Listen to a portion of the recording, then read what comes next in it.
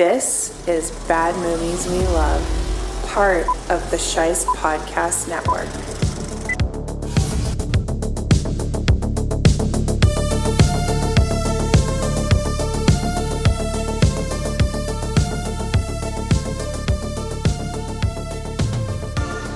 Oh yeah!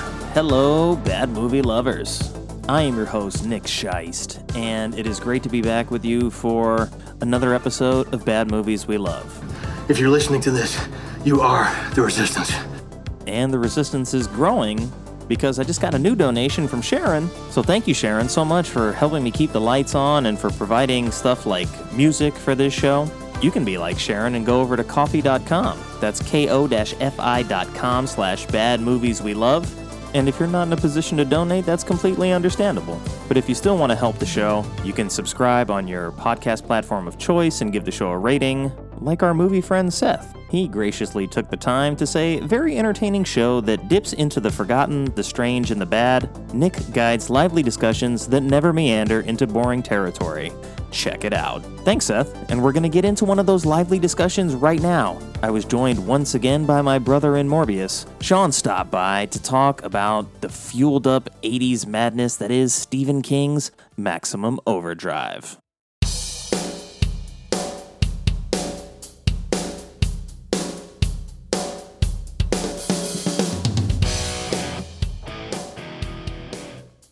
This movie actually is a lot better than you might expect. In fairness to Stephen King, this is not the worst directorial debut that exists. Man, it's all about the Green Goblin truck. I don't like big rigs at all. If I see one anywhere near me, I'm getting out of the way. A kid gets rolled over with a steamroller? Let's fucking go big or go home here. What on earth is a pea turkey? Asshole, asshole, asshole. It speaks a language that I'm used to. Wait a second, loaded his pants. It's nostalgia time. Just saw his coach basically die at the hands of a vending machine. Breakfast Club, Emilio Estevez, Eat My Shorts, Yardley Smith. I'm making connections that probably aren't really connected, but I'm making them.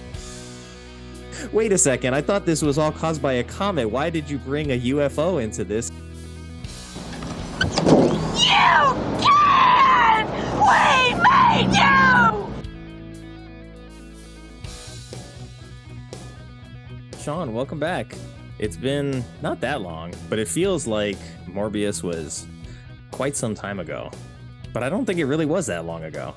No, I don't remember when it was, but, you know, I know it lives in infamy now. I know it's... It does. It's climbing the charts. Yes, it might end up in your pantheon. It might, maybe I'd look back on it. It's like it's still a little too new to really step back and see where it lands in like the upper echelon of bad movies we love. But I'm glad to see that some of the Morb heads have come out and listened to it and ended up being one of the most popular episodes of the show. So very happy to report that and glad to have you back to talk about Maximum Overdrive. That was a movie that before I sort of strong-armed you into choosing Morbius, Maximum Overdrive was on the short list of movies that we had briefly talked about doing on this show. And now, since it's October, I think this is a good place for Maximum Overdrive to find its way back with all 18 wheels into our hearts. So thank you. Yeah, of course. Yeah, I think it was one of the things I put up to a vote on Twitter. And I do think I put Maximum Overdrive as one of the three choices. And I think it's because, as you know, I have a troubling addiction to steelbooks. And they put out a steelbook of Maximum Overdrive. So that's where it got back into my brain. I was like, oh man, like I loved that movie when I was a kid. So I had to get it. I pre-ordered it. I was like, man, I need to have that in my collection. Yeah, I'm sure the Steelbook actually looks great for this because, I mean, for all its flaws, this is a movie that has style. And it has a lot of color. It has a lot of action. I mean, they went big on the special effects as well.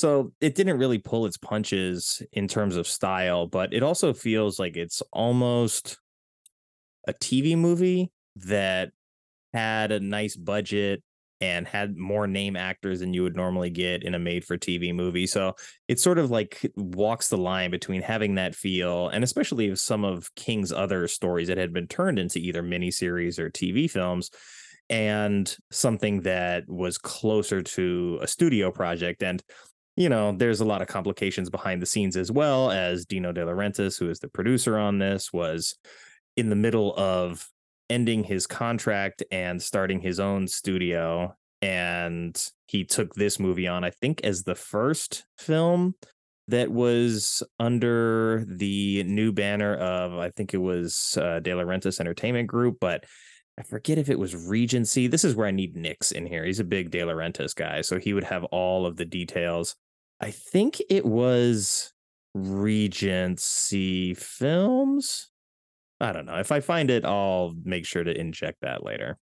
Yeah, that's in your purview. I don't get too deep into any of that. I did look up because I saw that the main producer, I don't know what the official title was. I don't know if executive producer was someone with the last name Schumacher. So I was like, this related to Joel Schumacher? Apparently she's the wife of that guy or something. I don't know. Like Joel Schumacher was not involved in this. It was not. No, it seems very Schumacher-y though. Yeah. Like I had to at least Google that to see if that was a connection, but it was not. So the name of the production company was Embassy Pictures, that he bought and then turned it into De Laurentiis Entertainment Group, and he distributed this film himself. So that's how you get out of a contract dispute, is you buy the company that you're arguing with and turn it into your own company, and then you can do whatever the hell you want. So points for Dino. I think this is maybe the second or third movie. I know King Kong for sure was De Laurentiis, but it seems like ever since that King Kong, movies have popped up where all of a sudden I see Dino De Laurentiis. I'm like, wow, I'm like, he produced this one too. So it's kind of cool to do another one within not maybe the same universe, but the same sphere, and to see some of that connective tissue. I've done multiple Verhovens on this show now at this point as well, so it's always fun to sort of look at things with a little bit bigger, or at least a smaller piece of a larger whole, I should say. And with Maximum Overdrive, I don't think I've done a Stephen King movie on this show yet, but if we're gonna do one, we might as well do the one that Stephen King adapted and directed himself, and then got coked out of his mind and was like, yeah, let's fucking go big or go home here. So I'm glad that it's Maximum Overdrive. I love this movie as a kid too, and I saw it probably way too young, and just watching it, an hour ago or so, I was like, this movie's fairly graphic in its violence. I mean, it's not like so nasty, but there's a lot of blood, there's a lot of death. So I want to know, like, what age were you when you saw this? And like, was this something that was on your radar as a kid, or is this something you went to theaters for? I doubt I went to like the theater. I was young, and look, I don't know exactly, but I don't think single digits, but we're certainly early teens. I'm an only child. My parents were very open-minded when it came to the movies I was allowed to watch. I definitely watched movies that were not appropriate for my age. My parents, so I would go to the library and pick out movies. And if I picked out R-rated movies, like the librarians wouldn't let me take it out of my card. My parents would take it out of their card. They were aware. Like, do you know what I'm saying? My father would show me movies that I turned out fine. I think I'm pretty well adjusted. I guess, my parents didn't see much shame in, especially sex and nudity. Like, I'll tell you, my grandparents went to see Eyes Wide Shut in the theater. Like, and that's my grandparents now. Hey, good for them. So like, it definitely, like, that's how, people have different upbringings. And my upbringing was to not be like, I remember like seeing Child's Play single digit age. Yeah, me too. So, and again, I turned out fine. So for me, like, I'm going to start out by saying, like, man, it's all about the Green Goblin truck. Like Hmm. I think as a kid, I saw that truck. I thought, man, that's the coolest looking truck ever, and it's driving itself. Like it looks. You see how that can trigger a child. That truck can just trigger a child's imagination. Oh yeah, And definitely struck fear in my heart for many, many years. Still, I don't like big rigs at all. If I see one anywhere near me, I'm getting out the way. yeah, so I just thought it was cool. I think I just thought it was cool. I just think that and like the flatbed machine gun truck. Yeah. Those two things just turned me my imagination wild. I thought that it was great. So I don't know. Maybe I was just somehow a secretly violent kid or something like that. I don't know. I think it's totally okay to like explore things of a violent nature in a safe space. I mean, we've talked about horror movies in the past and sort of what that does to your psyche, but I think the thing that a lot of people like about horror films, and myself included, is that it gives me a safe space to engage in something that is going to scare me, but I know that when the movie ends, like I can leave that behind.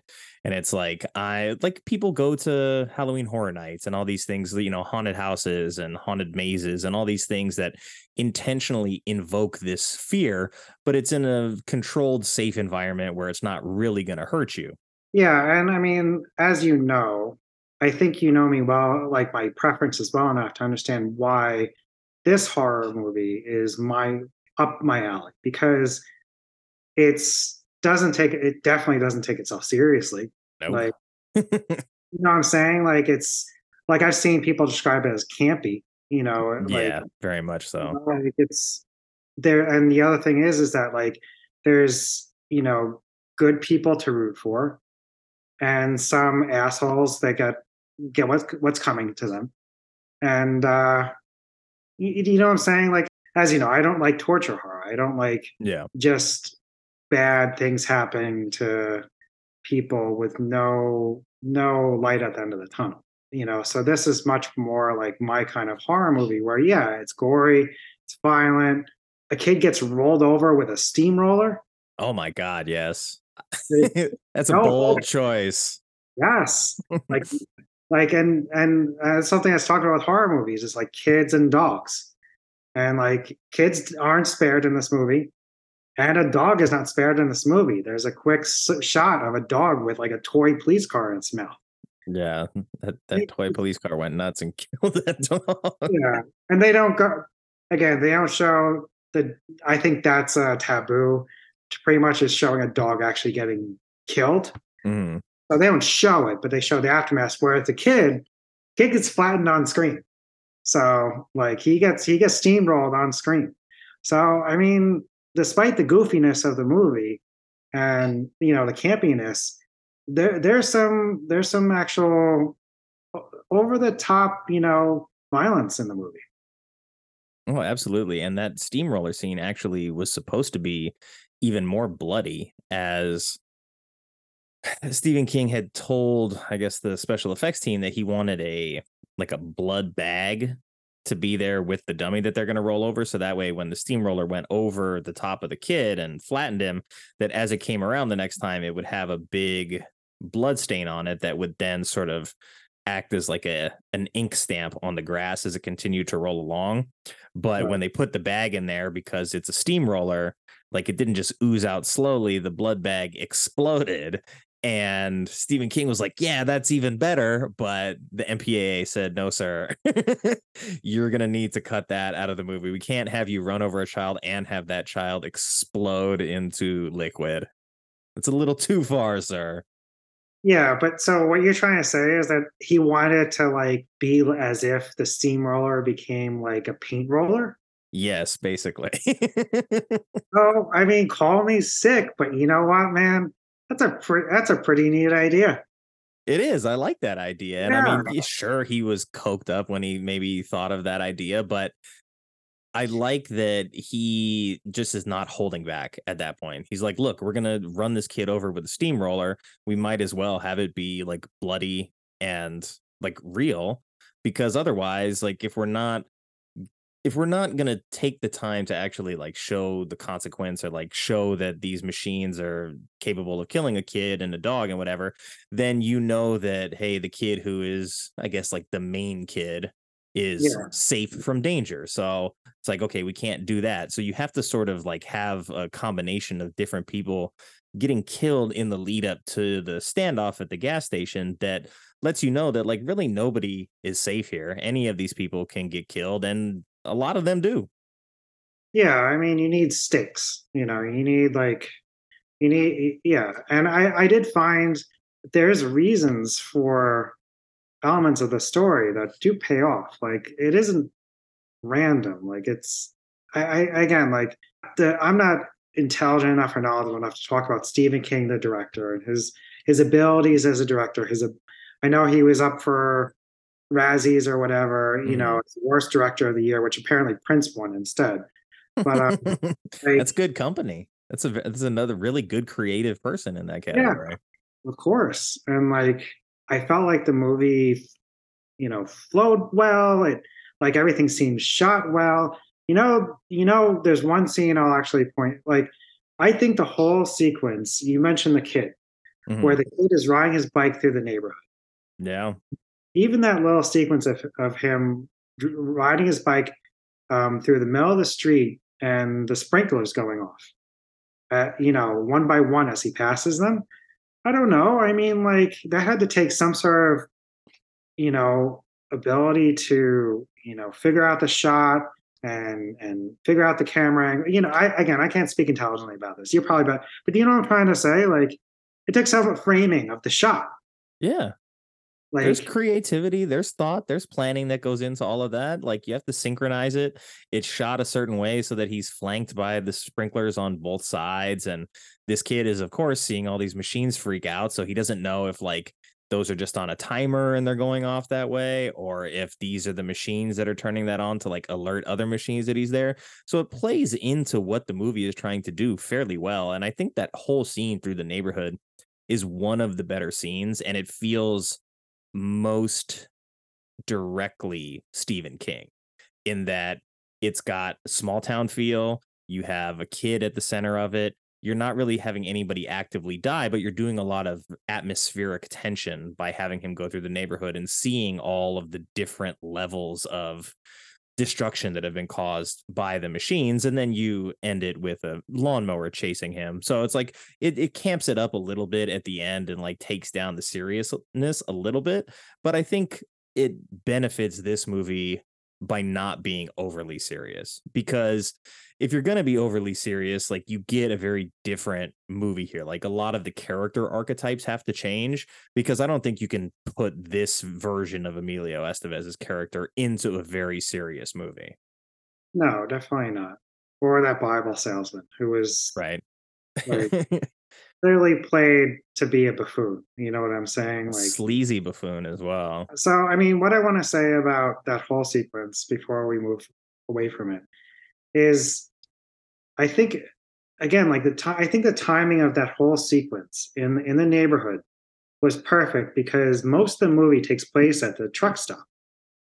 So it's very almost like I'm not going to call it like like a play, but it's just in this one location. And I think it was an effective way and maybe a low budget way Hmm. of seeing what's going on in the larger world outside of the truck stop, showing that this is not. You hear some radio broadcasts and stuff, news broadcasts, but you can see that like, I mean, that neighborhood is silent. Like, there's nothing Yeah, going on. Like, everyone's dead, and like, I think it has an apocalyptic feel for that sure. is actually a little, pretty like effective. I mean, effective in like not a chilling, but like just like, oh, like this is what's happening in the whole world, not just in this truck stop.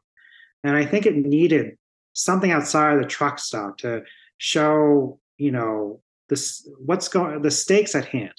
That this isn't just these people that are being threatened. The whole entire world is being threatened by this. And it's very chilling, like I said. And kind of like I can't really. I'm just getting this thought in my head now, but it's kind of similar to the Mist, where like in the Mist, like it takes place in this one Yeah, the little grocery store, store. Hmm.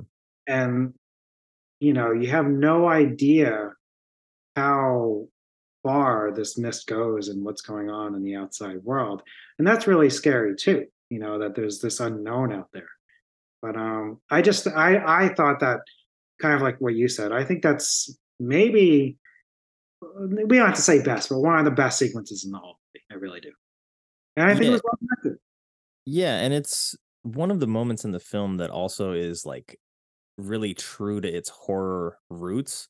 Like that scene is trying to be scary. And then, the lawnmower chase at the end kind of takes it down a notch, but you go through this neighborhood with like a child for a reason. It's a decision to not have this be one of the other characters seeing all this. Yeah, This is a kid who just saw his coach basically die at the yeah, hands of a vending machine.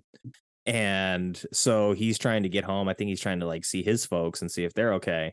And so he has to ride back into his neighborhood, and you see all the different variety of machines that have caused havoc at this point. And I think it's important because at the truck stop, the vast majority of it comes down to just the big rigs. They're like I think yeah, Estevez says, like, these are the heavyweights, right?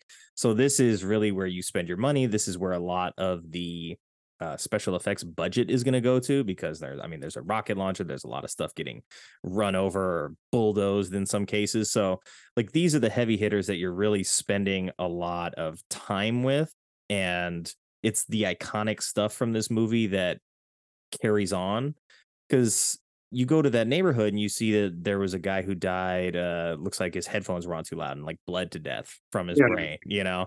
There's the lady upstairs. I don't remember exactly what killed her, but she's like hanging out the window and The blow dryer. blow dryer. So yeah, you've got all these like small little like household items where it's like nothing is really safe that you're accustomed to being safe here. They do it in the diner with the electric knife, which is always a scene that I thought was way gorier than it actually is, but like, my imagination filled in some of that as a child, but it's still a scary moment in that you realize that, hey, it's not just the trucks outside, like every little thing is going to be a problem here.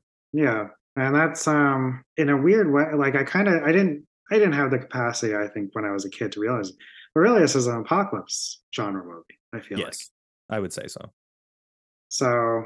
And I think that's why that scene was effective. And so I mean, the thing with that boy, like I don't know what he was in it, but eventually, like he realizes he needs to go find his father. So he's trying to find his father at the truck stop because he works at the truck stop. Hmm. And like, I think his journey is important because it brings things down to like sort of a natural, easily relatable level. Does that make any sense? Yeah, I think when we take a look at all the other characters, they're mostly victims of circumstance, Yeah. where it's like, hey, they happen to be here. This couple was out on the road. They stop at the one place they can stop. You've got the smarmy car salesman and the hitchhiker that sort of end up there. Emilio is on a work release program, so he kind of has to be there because that's like his only job.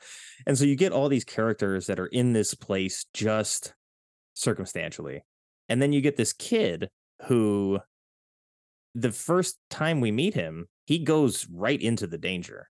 He sees like his coach get messed up by the soda can and immediately puts on the face mask and tries to go check on him. And then he leaves there and he's going right back into the danger again. And then he's working his way towards a truck stop. So like of all these characters that you have this child who's exhibiting much more bravery Yeah. and intent than realistically anybody else in the film. And I think that's why that scene with him riding through the neighborhood is so important, because I think the knee-jerk reaction is to be like, oh, Emilio is the hero of this story. And it's like, okay, he's the adult. They go out of their way to say he's a hero several times in the movie, which feels like a little bit of overkill. But then you have this kid who like really doesn't have any weapons, doesn't have a car, doesn't have any training, like wasn't in jail, like has none of the things that Emilio has, but still rides headlong into the danger anyway to go find out what happened to his dad. And so it gives the audience something to latch onto in a tangible way that maybe some of the other characters don't. Like, it's a small town. They're all interesting character archetypes that have to like work together or at least coexist in this space. But the kid, I think, is the real hero. Yeah. So yeah, it's a very human element, that, Yes. and tragic. I think that's what I mean by stakes. Like like it's tragic because, he learns that his father got killed. And, and he still shows a brave face in the end. Like, I don't know. The more we're talking about it, I think he in a way is the best character in the whole movie. Yeah, Like, absolutely. yeah, Emilio's the hero, as his love interest says many times. But Right. I think I'd like to talk. You mentioned Yeardley Smith and Kurt and Connie. Um, Back in the day when I saw this, I didn't even know she was in the movie. You know what I'm saying? Like Hmm. it's Yardley Smith. Yardley Smith. Like, I don't know. Did you have any feelings about her? Like seeing Yardley Smith and like young Yardley Smith in this movie?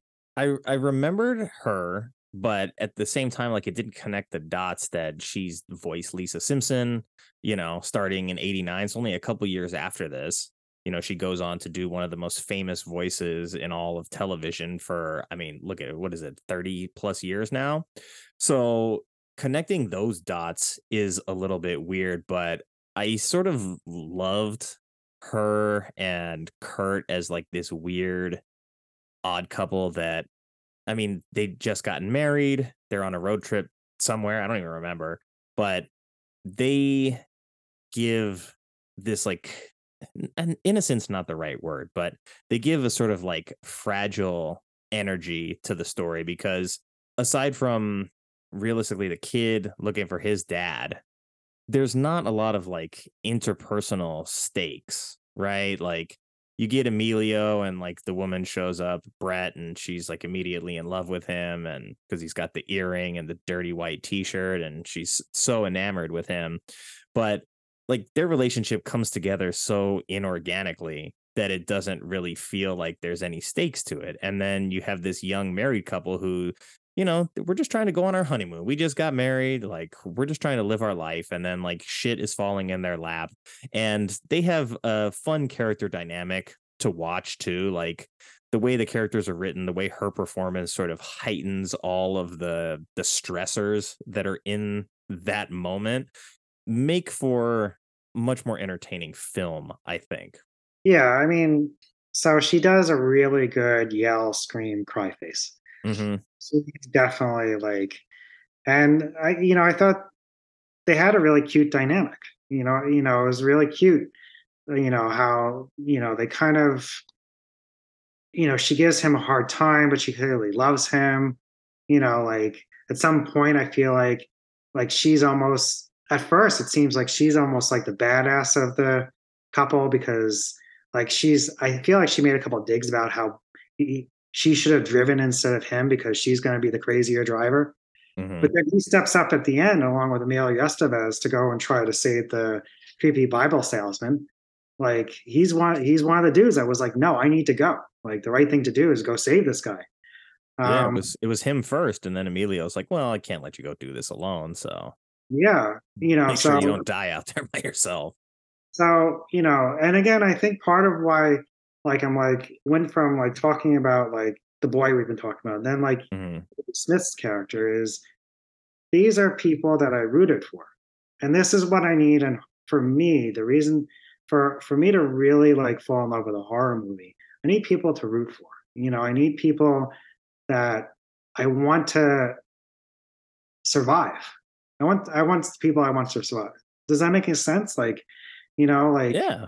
You you of know, course, you wanna cheer for something, like, you don't want the character that you like to die, and that's a fine line to walk as the creatives. Like, do you risk killing the person that the audience has invested in? But I think more to your point that, like, these are characters that are atypical hero archetypes. yeah, Like, Emilio, they try to make him look like, a particular type of guy. He's got the haircut, he's got the scruff, he's got the earring, he's got the white shirt. Like, he meets this girl and she's immediately all over him, and she goes out of her way like, oh, you're not just like a hero on paper, you make love like a hero too, or whatever dumb shit she said to him. I was like, what?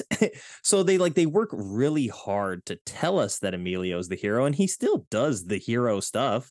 Like he shows bravery, he goes out in those moments, he wields a gun, he does all of the things you would expect of the hero in all of these other movies, but he's not the character that I'm really ever cheering for in this No, movie. no, and I mean, look, I wrote my notes, man. If I was Brett, I'd be chatting up him too. You know, look, man, Emilio Estevez, the '80s Emilio Estevez. He's fresh off of the Breakfast Club. Pretty people tend to get together, and I mean, it does. So it does makes a little sense to the story for the two of them to get together because Emilio Estevez is like on a work release program, and she's hitchhiking to Florida, which we never find out why, and we really don't need to.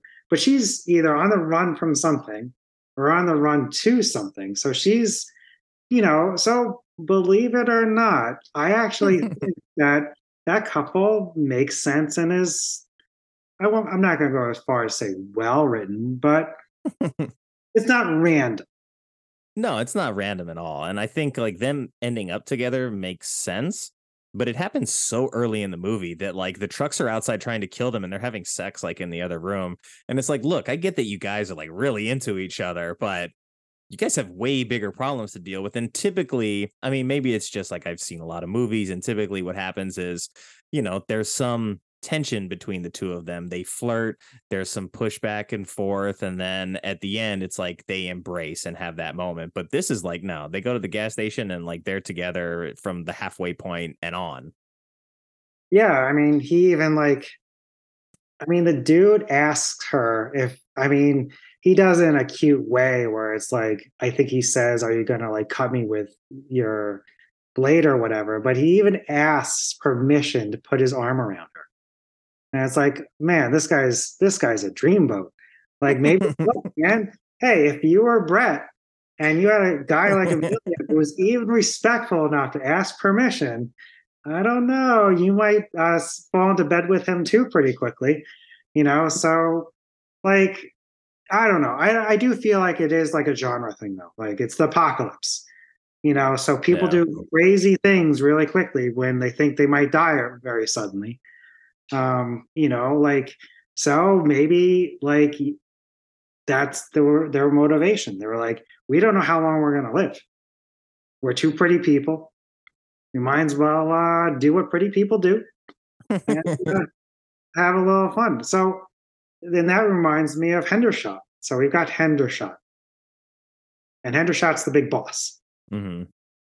and he spends the whole movie trying to be the big boss, trying to still tell people what to do, still trying to threaten Bill. Oh, I'm gonna put you back in jail. Whatever. That he's gonna tell on him because you see the scene in the beginning where he wants him to only clock in for 8 hours but work 9 hours, trying and say, Hmm. well, you don't listen to me. This is the way it is.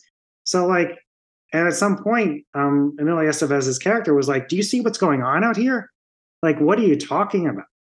Like, you're like threatening me, but like the world." He doesn't say it this way. I'm saying it, like the world's ending, and you're still like acting like you can control everyone. But like in my mind, I was like, this is a way for this character to keep normalcy because they're faced with trucks that are driving themselves. Like, like I actually felt that psychologically it made sense that like hypothetically, if you're in this situation, these are ways that people will cope.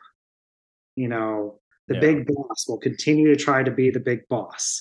The pretty people who just meet each other are like, well, we might as well go have sex because we don't know how long we're gonna live.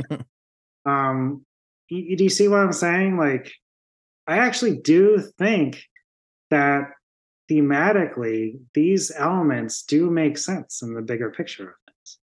Yeah, and I mean, I think you can tell that the source material and like where the characters come from is from a well written like foundational place. And Pat Hingle, who plays Hendershot, the great Pat Hingle, he when we meet him is accustomed to like having power, having leverage. He Right. is the leader, more or less, in this environment. And then as the situation changes, like his leadership no longer matters. And him losing that makes him want to cling to it more. But it heightens the difference between the character that he is and the character that Emilio is. As opposed to Hendershot. I mean, the dude has a stockpile of weapons. He does. He's got a lot of guns and some bazookas. Let me ask you a question about. So Stephen King is from Maine, famously. Mm. This takes place in North Carolina. Do you feel like there's some poking fun at the Southerners in this story? I mean, I wouldn't be surprised. King strikes me as the type to not have an issue doing that. So I can definitely see your point there. And, you know, if he really was like super coked up when he wrote the book too, like it may have all been intentionally done to sort of make fun of that. But at the end of the day, like it's still the same kind of like small town story that he typically tells in other Northeastern locations. And still, you know, you got the kid and the baseball team and the neighborhood and the local diner where everybody gets together. So I think it hits a lot of the familiar points. And maybe this particular character is the example of like the thing that he likes the least about the Carolinas. But oddly enough, this movie takes place in North Carolina, was filmed in North Carolina. Weekend at Bernie's, which I just talked to Vanya about this morning, uses North Carolina as the Hamptons. So surprisingly, I didn't think the two movies had any kind of connection whatsoever. And then I'm like, wow, they're both North Carolina movies. What are the odds of that? Well, I will share with you. Funny enough, my closest friend. We're not going to go into this on the podcast, but he just told me that he's going to be moving to the eastern coast of North Carolina. Oh, wow. Like Shocking. literally just told me on Saturday. Isn't that weird? Yeah, Like, you said he was moving. I didn't expect it to be North Carolina. There's something in the universe that's drawing us to North Carolina right now. yeah. So look, in the future, I certainly will visit my friend. He's right by the water. So yeah, like so I definitely like that actually colored a little bit of what I was looking at because you know it was shot in North Carolina. So I was like, oh, I guess that's what North Carolina looks like. You know, it's nice. Yeah. But yeah, I mean, just his name is Bubba, and like he's got a stockpile of weapons. You know, he's got. And then you've got the traveling hypocritical Bible salesman Yeah. carrying. Look, did you notice that suitcase that dude had? That was a pretty cool suitcase. His suitcase was shaped like a Bible and it said Bible. I mean, look, man, I don't know. Like if I was a Bible salesman, I think I'd like that suitcase to carry around. Is that like, the same suitcase that gets mowed over by one of the trucks later on? Of course it is.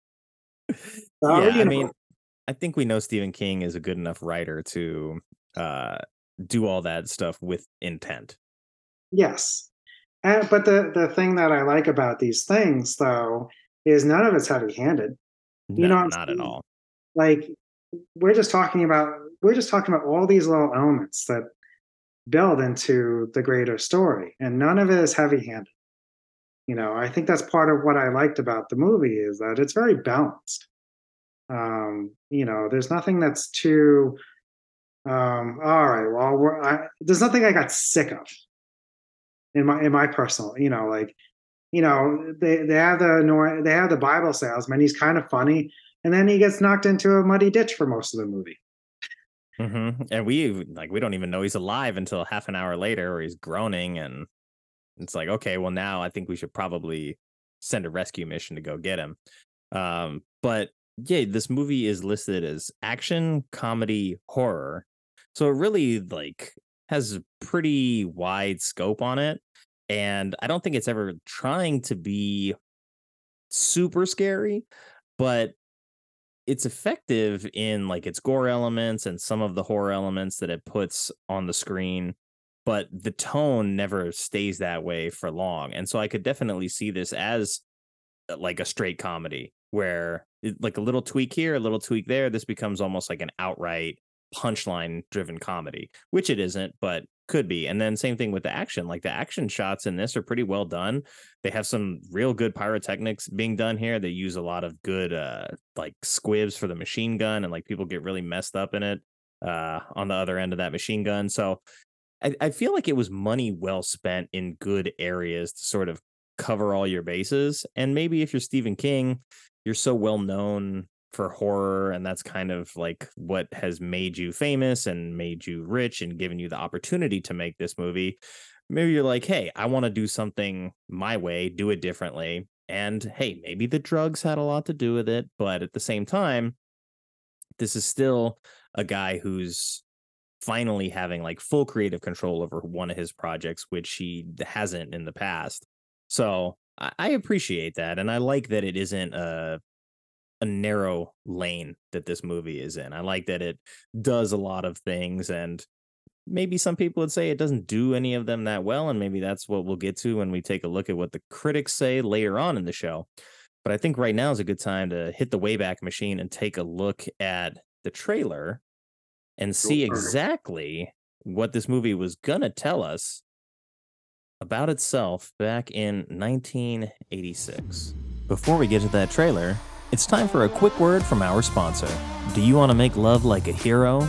Well, now you can thanks to Maximum Sex Drive. This over-the-counter medication for premier sexual performance comes in convenient, quick-dissolve capsules that can be taken orally or rectally.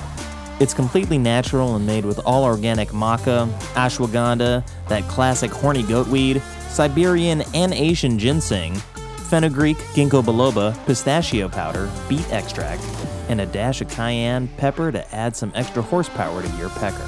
Next time you stop to pump, consider the hump. You'll thank me later. It's the best gas station dick pill that money can buy, and you can find Maximum Sex Drive exclusively at Dixie Boys locations nationwide. And now, back to the show.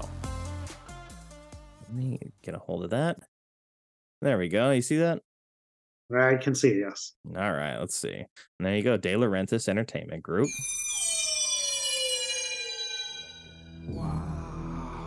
And then Giancarlo Esposito, who I just put up in the movie game the other day. Who was driving it? I don't know. It's coming after us! What is going on? I don't know! You want a war? You got one. I love it. Bubba just puts a loose missile into his pocket as he's one-handing the bazooka in the other hand. Please don't let us be in the dark. Help me.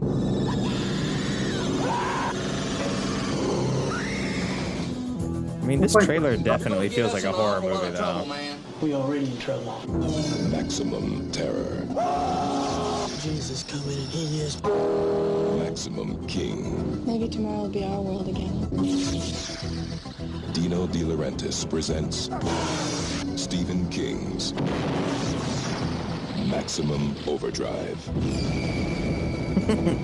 And close this trailer out with an explosion.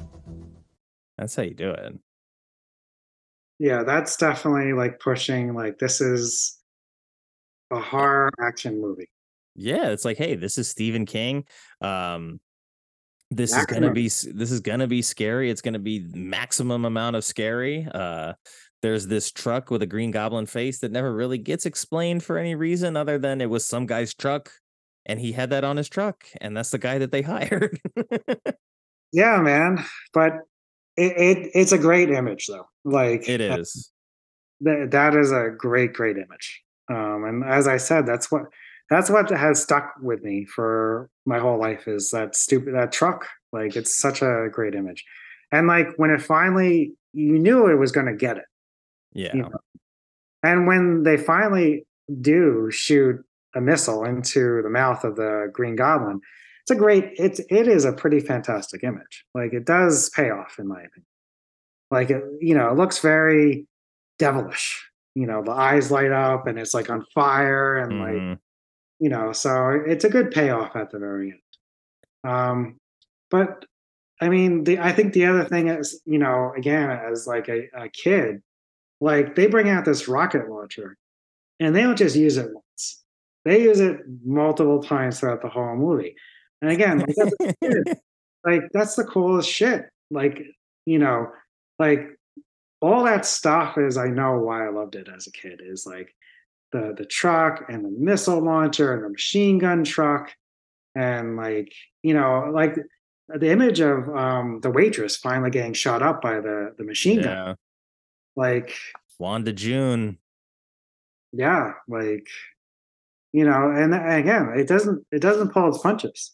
Like she gets shot up, and all they do is cover her with a cloth. Yeah, Emilio's just like, hey, can I at least cover the dead woman here? They don't go to retrieve her body. They don't really like have a moment of silence for her. I mean, she's at the end of her wits. She's already, that's I think her second freak out at that point. But you talk about that bazooka, it's like the village bicycle. Everybody got a turn with the bazooka. And she too, in her death scene, she gets shot up and then one hand launches the bazooka, kills another truck. So she at least gets to go out in a blaze of glory. I don't know how she accurately aimed that thing while getting shot up by a heavy machine gun, but hey, credit to her. She got to take one of them with them when she went. Right. And yeah, the kid, so I don't remember. So another thing that I liked, kind of one of those small town iconic images is when the kid's again riding his bicycle through the town, the residential town area, Mhm. is the ice cream truck. Yeah. And Was that's it Mighty Tasty something ice like cream? so who ends up shooting up the ice cream truck? Is it the kid? It is Brett Or the- and Bert, I think, run into the street and shoot it up. Not that I'm gonna try and outthink Stephen King. Maybe the kid should have shot up the ice cream truck.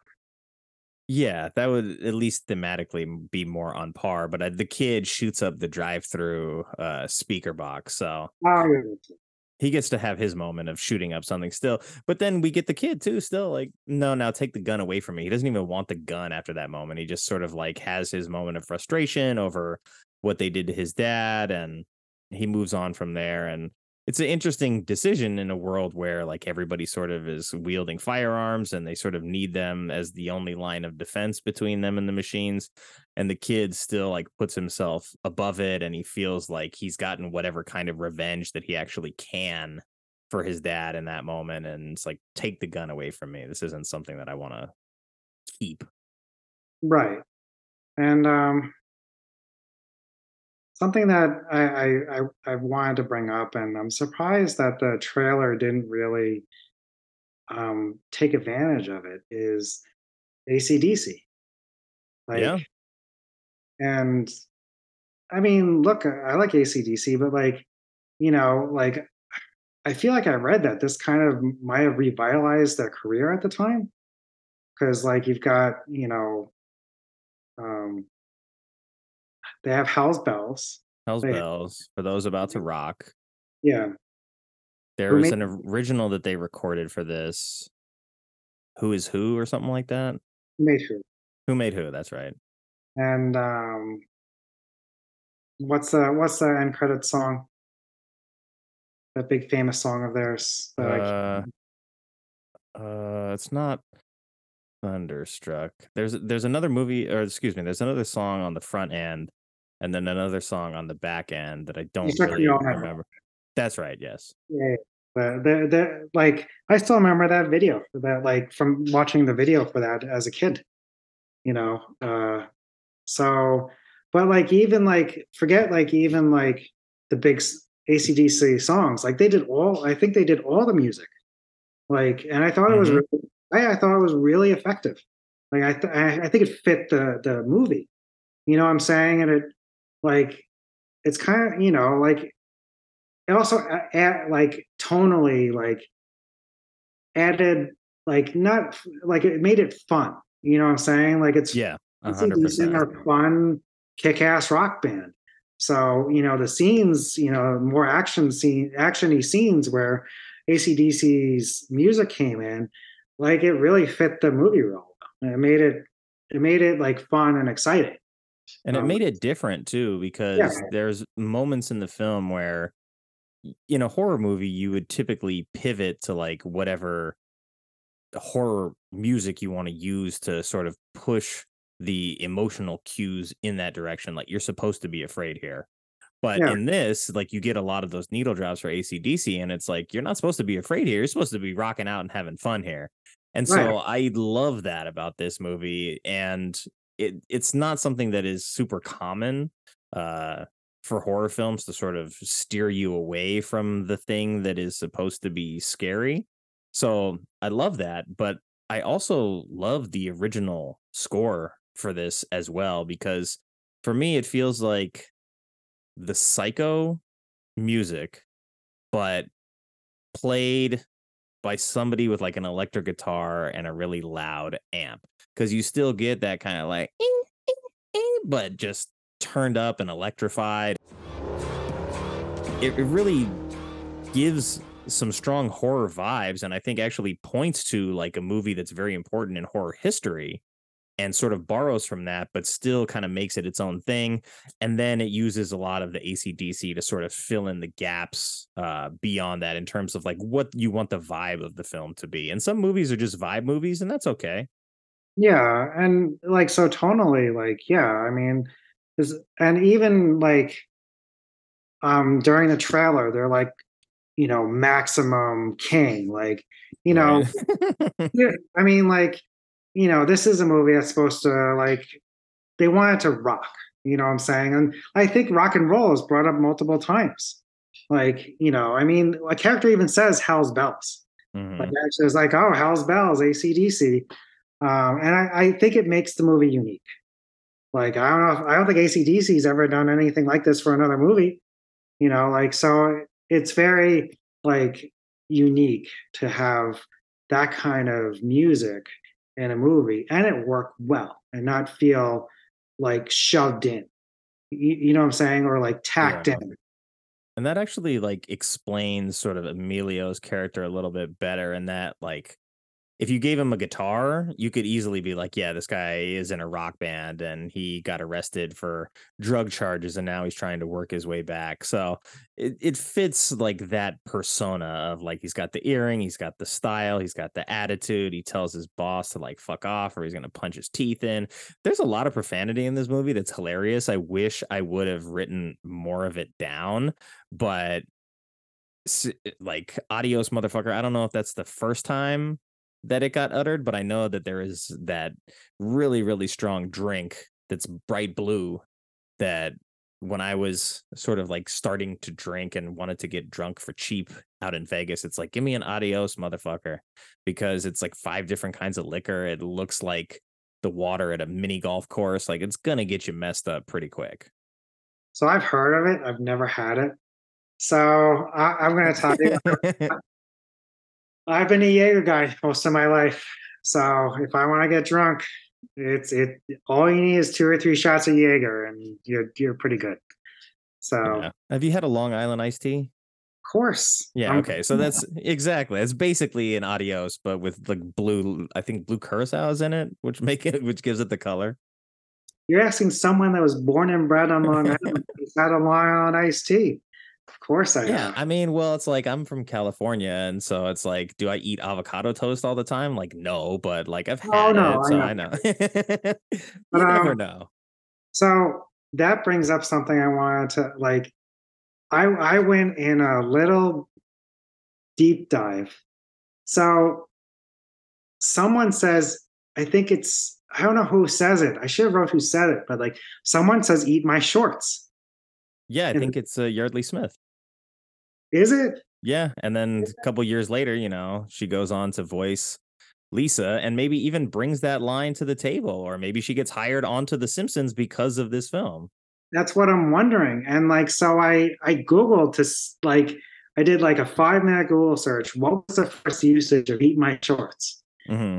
And the earliest I could see is that, and I do remember this because I watched The Breakfast Club this year again, a rewatch, and it was used by John Bender in The Breakfast Club, which was just a year before. So that was 85. This came out in 86. So I think those are the years. And so apparently, Breakfast Club, Emilio Estevez, Eat My Shorts, Yardley Smith. I'm making connections that probably aren't really connected, but I'm making them. I mean, it seems like it's there, and I think it's also like if we see it in Breakfast Club, you get Bender, who's like the rebel in that story, right? Emilio's the good guy, or he's the track jacket, Letterman jacket guy. He's the athlete. And then in this, he is playing sort of the bad guy, not the bad guy, but Badass. the badass character. And so then this line gets passed on now to somebody else, and we see it from this character who really isn't like a badass, but she doesn't hold back with her mouth in this movie at all, which is really fun to see from her, because I've always known her mostly as Lisa Simpson, who's very straight-laced, who's very by the book. She doesn't really get to let loose all that often. So I was happy to see that. Yardley Smith says some curse words. She does. It's great. Yeah, no, it's pretty fantastic. I know. I'm hearing Lisa, and this isn't a character that she ends up really refining and spending a lot of time with until at least like 4 years down the line. The first year of The Simpsons wasn't a full like 26 episodes, I don't think. But it was 1989. So, 3 years after this, she's knee deep in Lisa Simpson, which would go on to be, one of, like I said, the most iconic characters in television history. So kind of cool to see that stuff going on like in the background, and to just see that maybe one person who was a creative was influenced by another person, then influenced by another person. And this comes to the point where, we get a line like this from Bart Simpson, "Eat my shorts," and he sort of embodies the spirit of the Emilio Estevez or the John Bender type, where he's the not good kid to Lisa's bookworm. Yeah, man, you're making these connections. I love this kind of crap. Yeah, and I mean, shit, all the North Carolina stuff going on too. Like, there's definitely some connective tissue that is lurking beneath the surface that has brought this all together. And like I said, Giancarlo Esposito, who I didn't even remember was in this movie, has a very small role, and he was my person of choice for the round 200 of Identify. And I chose him in another bad movie that I like because I love Giancarlo. And so seeing him here, I'm like, oh, wow. I didn't even realize that he was part of really how good this cast is, with Pat Hingle, Yardley Smith, Frankie Faison. He's in it as well. Giancarlo, that is. So this cast is like way better on paper than maybe the movie allowed it to be at the time, because it still does have sort of the TV movie kind of vibe. But like, you look at some of the names attached to this that went on to really like be successful over a long period of time. It's impressive. It is. And I'm glad you brought up the TV movie thing, because I completely agree with you. Like, and that may be how I saw it, is like on TV. Yeah. And it does have that kind of feel. And it also has that kind of feel of a movie. Look, it's way too long ago. I don't know how many times I've seen it back when I was a kid, but it's the kind of movie that, back in the day would come on randomly on TV and you'd leave on. You know what I'm saying? Like, you just leave it on, because it's like, hey, I'm doing nothing on this Saturday afternoon. I'm like 11, 12 years old, and I love this Goblin truck, and I'm going to leave this on, and it'll pass the time. And I said to you last night, this may sound strange. So for me, like, I felt like the movie was pleasant. Isn't that weird? I feel like that was a weird reaction. Like, there's a certain pleasantness and easygoingness about the movie, to the point where it's a little slow. I mean, I will say, I did feel like it was a little slow at times. But, like, I don't know. Like, it certainly didn't scare me. You know what I'm saying? Like, it's not horror in that kind of sense. But, like, I don't know. It was just, I don't know if I'm going to go as far to say it's a comfort movie.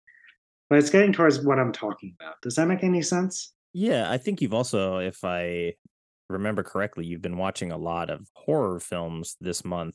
as well. And so putting this sort of in that same category, I think you can really see how far away from sort of traditional horror that this actually is. And I mean, like you said, it gets a little bit slow here. Like I said, it gets a little long in the tooth because I think we start to see a little bit of the inexperience from King as a director, and also that this is a short story adaptation. So this isn't something that was initially written to be like a feature length idea, but we get Stephen King doing the adaptation. So we get to stay like pretty close to what the source material is. And there is like, okay, there's a little bit too much of the circling with the trucks. There's maybe like too much of the romance going on. There's moments that seem like they're maybe just a little bit too long, but still realistically, what, maybe 5 minutes you can cut from this, and maybe you tighten it up a little bit, but it's only an hour 35, 38. So there's not a ton of fat to trim off of this anyway. So I don't really have a problem with it sort of like, I mean, spinning its wheels here, but you do get a lot of the sort of B-roll of the trucks rolling into town or driving around the gas station in a circle. A lot of like the, let's call it the intimidation scenes maybe go on for a little bit too long, but I completely forgot that this movie starts in space. Like, we're not like, there's no characters in space, but the movie starts in outer space. And I was like, wait a second, this whole thing was caused by a comet's fart.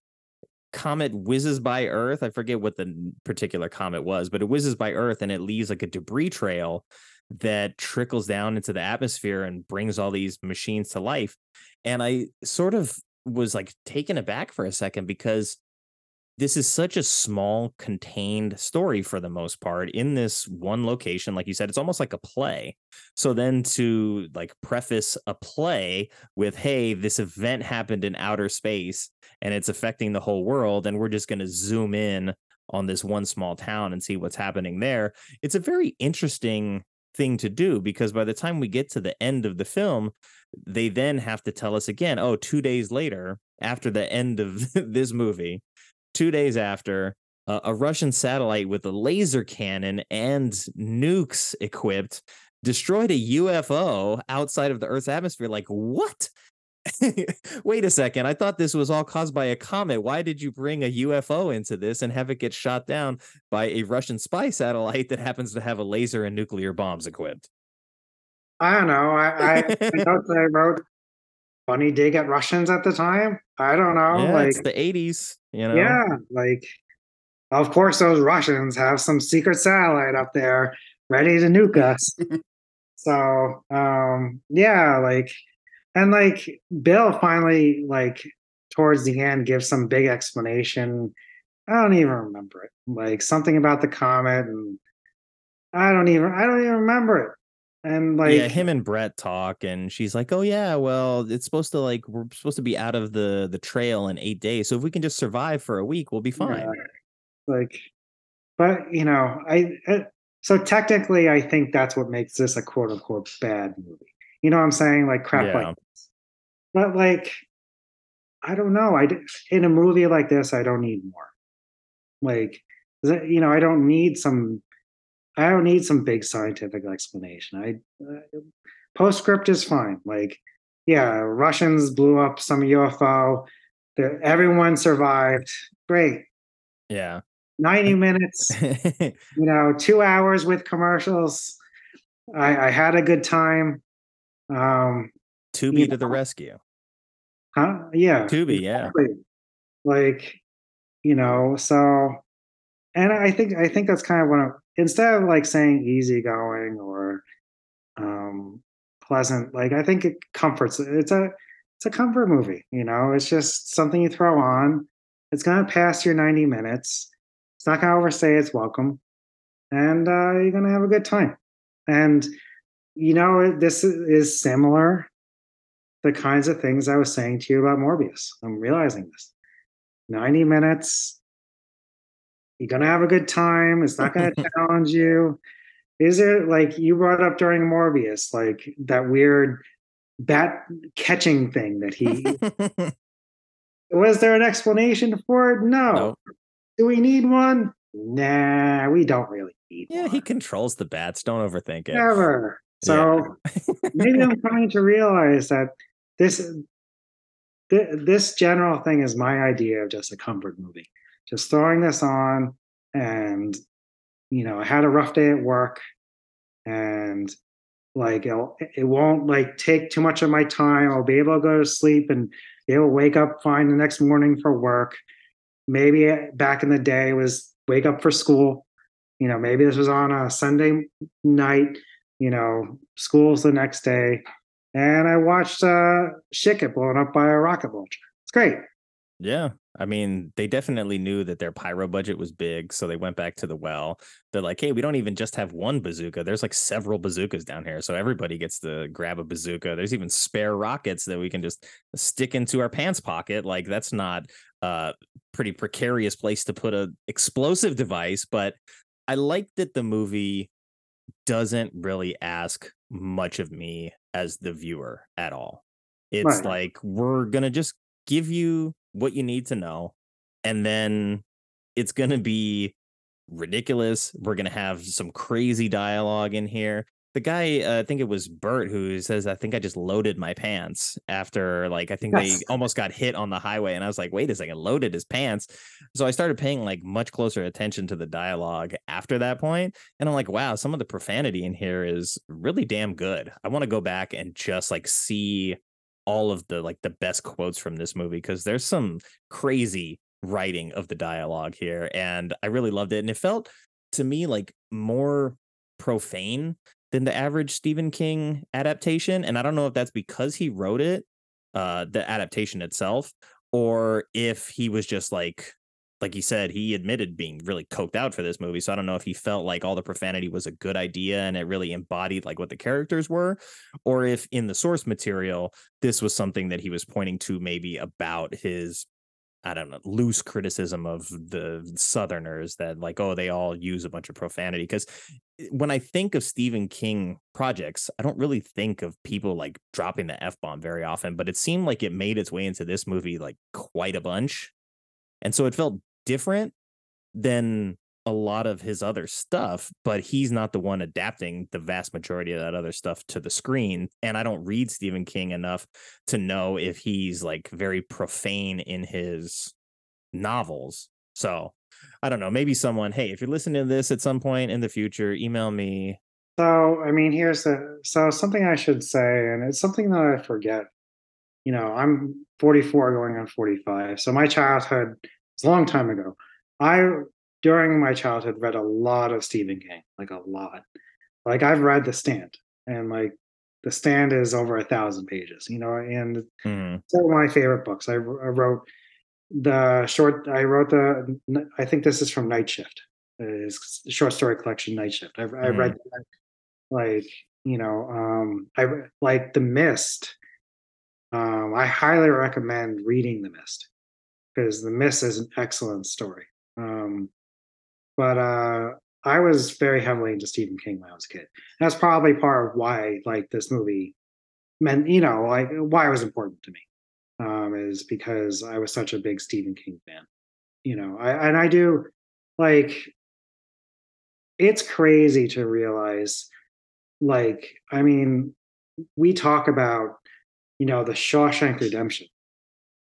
And I think there's probably people who don't know, but I think people forget that's a Stephen King story. Yeah.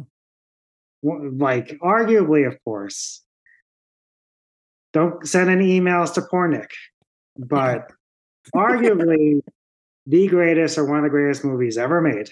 It sits at top of the IMDb 250. It's a Stephen King story. Mm-hmm. He's, I did a Stephen King double feature yesterday. I watched Carrie for the first time. Oh, wow. That's a good one. And, the reason why I didn't watch Carrie until this age, 44, is because that story is so in the ethos, so in history. Like, I felt like I knew the story. I will say this is not good movies we love, but yeah, did I know the story? It's a phenomenal movie and worth watching. Yeah, Carrie's amazing, right? Sissy Spacek. So good. Like that whole prom scene will stay with me. I'm not just talking about the blood, you know. I'm talking about all of it, like leading up, like when things are going well for her, and then the aftermath. It's a powerful, powerful movie. That's a Stephen King story. It's his first. It was his first novel, The Shining. Yeah. You know, of course, it. Like what we bring up, The Shining. Shining is considered one of the greatest films ever made, and it's certainly one of the greatest horror films. That's Stephen King. Like, so what I'm trying to say is like Stephen King, you know, certainly deserves. I mean, to be in the, you know, considered one of the greatest American writers ever, in my Oh yeah, personal. for sure. And I mean, I don't know if he gets that kind of credit because of what he does. He does genre yeah. novels.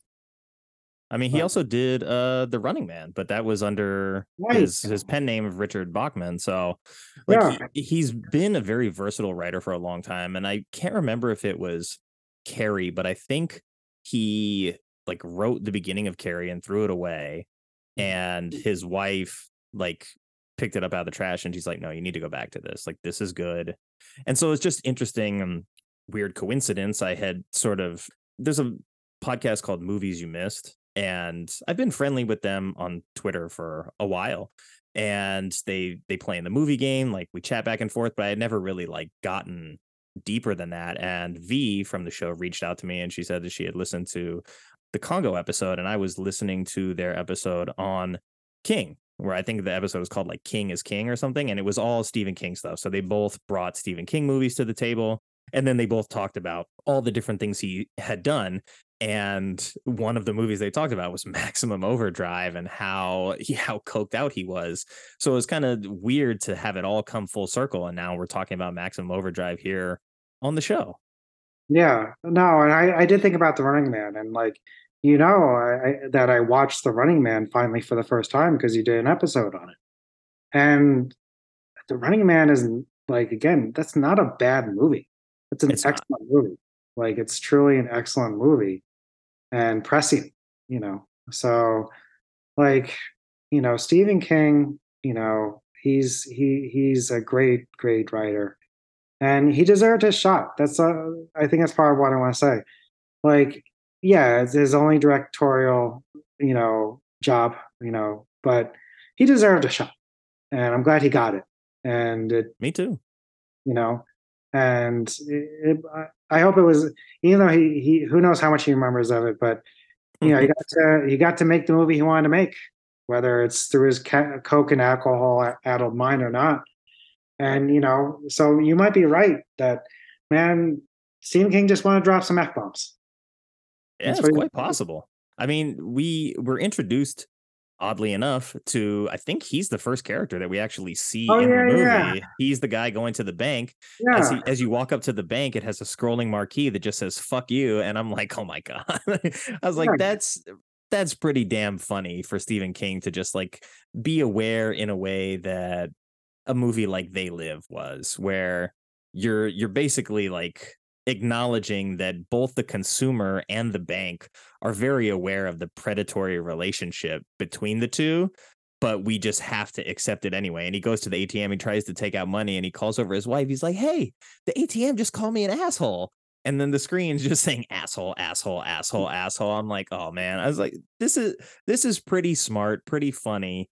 And that it doesn't like stay the course for the whole story, or for the whole film, I should say. But I love that was in there, and I love that we're introduced first to it through him as a character, because he always pops up in cameos. But even though this was his one and only film that he directed, he said that he regret, you know, he doesn't remember a ton of it, but he wants to do something sober at one point. And so I hope, like, at this point, like it seems like it's King time again. It seems like there's a lot of adaptations of his coming out again right now.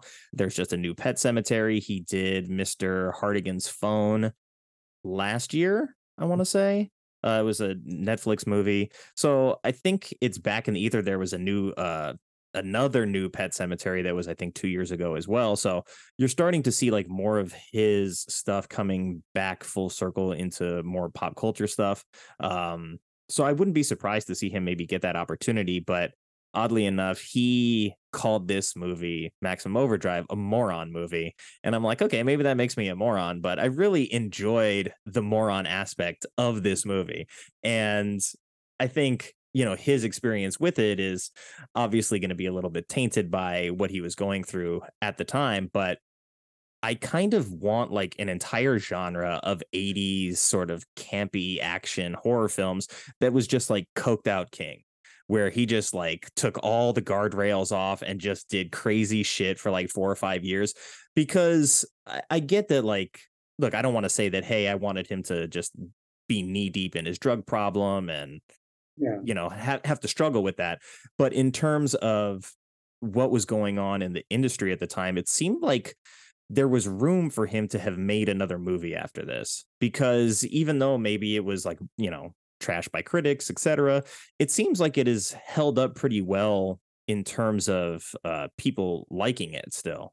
So it seems like the appetite was there to let him do something else. So I really do hope he gets the opportunity to do something in the future, while we still have him. Right. I mean, so I made this list of horror movies I want to watch. It's gonna bleed into November, but whatever. And one of them is the original It. I've never watched the original It. And part of why I thought about watching the original It is because they did a new It. Yeah. And as far as I know, you know better than me, but I feel like it was well reviewed. Yeah, most people liked it. Yeah, I mean, like, so yeah, just to support what you're saying, that he's kind of in the he's kind of back in the ethos, like he's kind of like in the public consciousness a little more lately. So yeah, that would be great. I would love for him to. He's Stephen King. Like he deserves, to get what he, whatever it is that he wants. He deserves to get a chance. I mean, you know, there has to be someone out there that if he wants it, that'd be like, well, it's Stephen King. How am I going to say no to him? So Yeah, and I feel like there's a lot of first-time filmmakers who've made significantly worse films than Maximum Overdrive and have gone on to still make more movies beyond yeah, that. So I think, in fairness to Stephen King, this is not the worst directorial debut that exists. And like, if this is the low end of the spectrum, I would like to see him work his way up as a filmmaker and get the opportunity to do that. I mean, he still writes a lot. He's still very busy. So he might not even have time to take, 6-8 months, a year out of his schedule and to work on a film. But it would be really nice to see him, even if it's something smaller scale, that's more in the vein of a Shawshank, where it's like a character study. This isn't horror based. It's just very like heavily focused on the writing and the character development and that stuff. I would like to see him give it another shot if he wants to. If he doesn't at this point in his life, I can understand that. But if he does, then let's make it happen for Steve. yeah. Well, so I did notice, he did a Hitchcock. He put himself in the movie.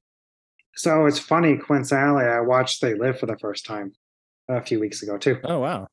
Making Yeah, the rounds, checking some boxes there. That's a good one too. yeah, it was good. It was really good. But I mean, Roddy Piper, like he was pretty good. He was. Again, like someone that you don't think of as being an actor. And to be clear, like wrestlers are all actors. We all know that. I mean, there's a reason why like a Rock Yeah. eventually goes into John Cena now, Hulk Hogan, all these guys yeah, have done movies at some point for the most part. yeah. I mean, it's part of what they do. The other thing that I know, and I like, so I've gone on this journey this year, where I've decided I want to watch movies. I'm done with TV. I want to catch up on movies, watch lots of movies. I've watched a lot of 80s movies, like a lot. And I know that's part of why I like Maximum Overdrive, is because it's in my wheelhouse. Like this, look, I'm 44, I'm middle aged. It's nostalgia time. And it is. I'm like, I'm not one of those people that thinks it was better back then, and I'm never going to be that person. But it still feels natural to me when I put on an 80s movie like a Maximum Overdrive or They Live or a Running Man. It speaks a language that I'm used to. Does that make any sense? Yeah. Like the way it looks, the pacing, Mm-hmm.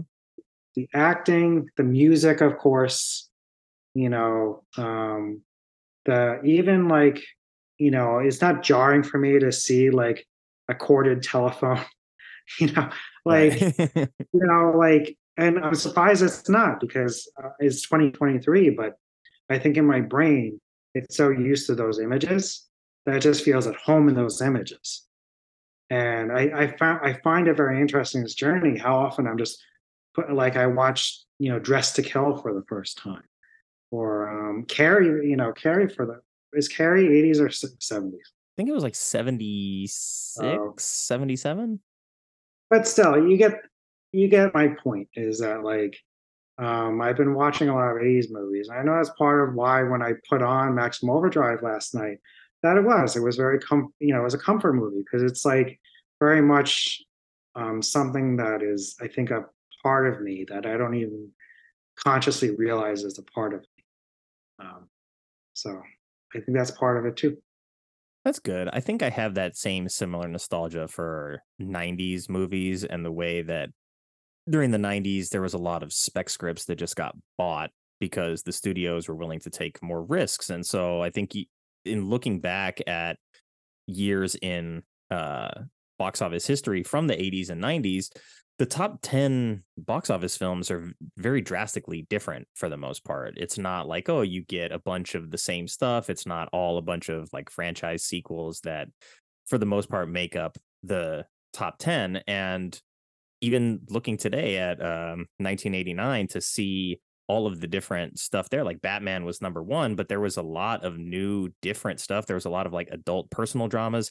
There was family comedies, like I think it was Look Who's Talking, and can't remember the other one, but stuff like that where it's like this is sort of like PG family comedy that was able to be one of the top 10 box office films of the year.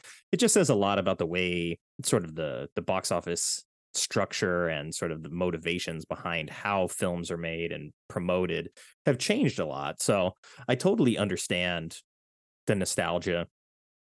I know a lot of people are like nostalgia is bad because we're just looking at the past, but I think, if history repeats itself, it's not bad to look at the past. You just have to understand that when you're looking at the past, you're looking at it from the present, and a lot has changed. And I think it's still okay to enjoy the nostalgia aspects. And there's a reason that it sells so well. There's a reason that we just had a Saw 10 or like a new Halloween movie a year or two ago. So like all these things are capitalizing on the fact that we do, I think culturally and maybe even as a species, we want to look into the past and we want to see the stories from the past and see how they connect us to the present. And I don't think that's a bad thing. I still like to see new movies. I like to see new ideas. I like to go to the movies as much as I can and see as much of the new stuff as I can. But I also like to go back in time and watch some crap that I'm super familiar with that I can put on and just vibe with. And that's perfectly fine in my book. Yeah, and so the key for me has always been don't ever say, well, things were better back then, because that every generation falls into that trap. For me, it's always important to give new stuff a try, whether it's new music. Like I heard the end of Olivia Rodrigo song yesterday. And it was good. Like, I mean, am I going to be going to see her in concert or something like that? No. But like, I'm not like, oh, well, she sounds like so and so did it so much better. You know what I mean? Yeah. So like, as you know, like I just watched Megan, Mm-hmm. and I fell in love with it. Like, and talk about like a modern movie with modern themes, modern technology, like, although there's definitely practical effects, which is part of the strength of the movie, I think. Yeah. Like, so yeah, I definitely, you know, but it's funny how I find myself having to be like, okay, I need to watch a new movie because I will fall into that trap of like, oh, this 80s movie. Like I just watched Reanimator I think the first time, maybe the second time. I'm like, yeah, man, Reanimator. I'm gonna throw that on. I went through a Schwarzenegger phase, as you know. I watched Mm-hmm. Conan the Barbarian for the first time. I watched Raw Deal for the first time and Commando for the first time, and it was great. It was great. So Yeah, it's a natural. I think it's a natural part of life is to reach this middle age and be like, man, things when you were a kid.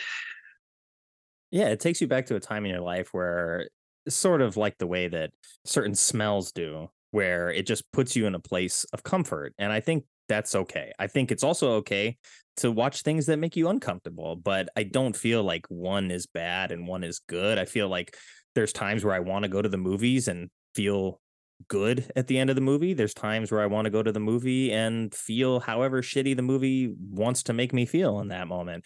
It's just it's finding balance for me personally, and I'm on my own project of trying to watch a movie a day, and I'm pretty good pace wise this month, but I do have plenty of catching up to do from other months. But I spent, what was it, last week? I basically started chipping away at new movies that I had missed for a week, and I ended up seeing The New Exorcist, Royal Hotel, Cat Person, Saw 10, Killers of the Flower Moon. I saw Dix the Musical, and still the Michael J. Fox documentary was the most recent 2023 movie that I watched. So it was fun, but I also mixed that in with like 85, 89, another 85, 81, 75. What else is in there? A 2020 movie that I was like, hey, I've never heard of this before, but it's available. I don't know what I want to watch, so let me just throw this on. And it was weird and captivating. And I don't know if it's something that I'd be like, oh, I love this movie so much, but I was glad that I spent the time watching it. Yeah, yeah. You watch a lot of movies. I do not as many as some people. I'm trying to like see if it changes my habits or my appetite for film if I watch a lot more than I typically would, because I was always watching like a couple hundred in a year, but now I'm trying to hit a milestone which is like a uncomfortably high amount for me. So I'm pushing, I'm working on it. I'm trying to like sneak one in at night, but we all get caught in that doom scroll where it's like, oh man, this streaming service has like so many movies that I'm adding to my watch list. And then by the time I'm done adding everything to my watch list, I'm tired and I want to go to sleep. Yeah, and I think that's why like I made a list of movies, like because I might continue to do that, where like go to a different genre or whatever, make a list of movies and just tackle those movies. So I might reach 200 movies this year. So Hey, that's pretty good. That's a lot more than just like a regular person. but I talk to my sisters, like my older sisters, and it's like, I don't even know that they watch 5 movies in a year. yeah. So it's like, it's Yeah. really weird for me to like watch a lot. Well, so I think I have one last question for you regarding Maximum Overdrive. Yep. What on earth is a pea turkey? I don't know. You know what I'm talking about? Like she says, like the waitress, whatever her name is, she can't get pea turkey on the radio. I'm like, what is a pea turkey? Maybe it was like a regional show or something like that. Or No, maybe it's it's like a weird. like I think it was her way of saying I can't get shit on the radio. Okay. I don't know. That would be the only other thing I could think of, is that it's like a colloquialism for some sort of like swear word that they didn't want to put there. And then, is it just me, or does the actor that plays Curtis? Mm. His name is John Short. I've never heard of him. Mm-hmm. I kept on feeling like he looked like Napoleon Dynamite. Yeah, a little bit. He looked like John Hader. Yeah, I could see that. It's like, man, is that John Hader's father?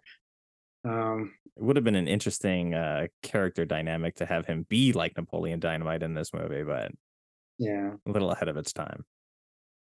So is Napoleon Dynamite's not a bad movie, right? It's not like that doesn't qualify for bad No, movie. I would say no. I don't think so. And I don't think that there's enough numerical evidence to suggest that it would qualify for this show. But I mean, what did I do? I did Meet Joe Black, which has good user reviews and mostly mediocre critic reviews. So I think that's why we did that one on this show. But yeah, I never looked at that as a bad movie either.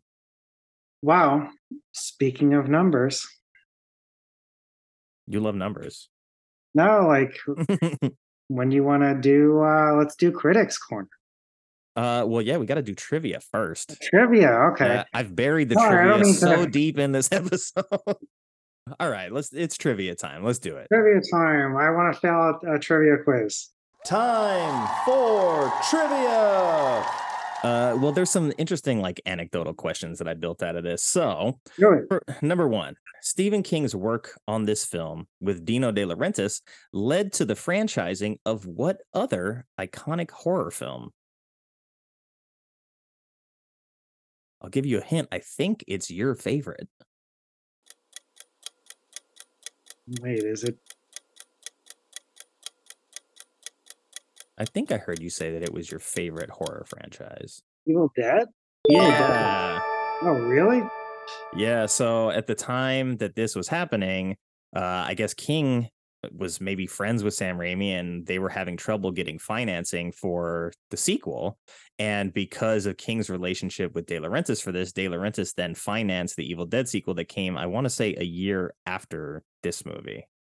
I didn't know that. That's really cool. So it was Dino De Laurentiis and Stephen King who helped birth the Evil Dead into a franchise. So they gave us Evil Dead 2. They gave us Army of Darkness. You know, that ended up spawning Ash vs. the Evil Dead, which is a fantastic TV show as well. Plus, we got 2 new Evil Dead movies coming since 2013. So Stephen King might be responsible for the success of the Evil Dead franchise. That's awesome. And again, like, sorry to beat a dead horse, but like, the reason why Evil Dead is my favorite horror franchise is because it doesn't take itself too seriously. Like, I mean, it's all about Ash. You know, Ash is such a good character, and you know, Army of Darkness, in my opinion, like, I'm not someone that gets wrapped up in these arguments, but is Army of Darkness really even a horror movie? I feel like it's just a comedy. You know? Yeah, it's like, what genre would that be? Like, it's a period piece almost. So like period comedy horror. So I don't know, maybe in the realm of like a Young Frankenstein where it's not really serious, but semi-serious enough in certain moments. But really, like, that movie has a lot of fun with itself. I mean, Army of Darkness is my favorite one in the franchise just because of like what it is. It's like they're, you know, skeletons storming a castle and like, you know, the clone version of Evil Ash and all that stuff. I love that kind of stuff. So that's why that one's my favorite. But yeah, Bruce Campbell. Yeah, exactly. Okay, question 2. As we talked about, AC/DC did the soundtrack for this film, but they only agreed to provide the soundtrack for the film after Stephen King did what?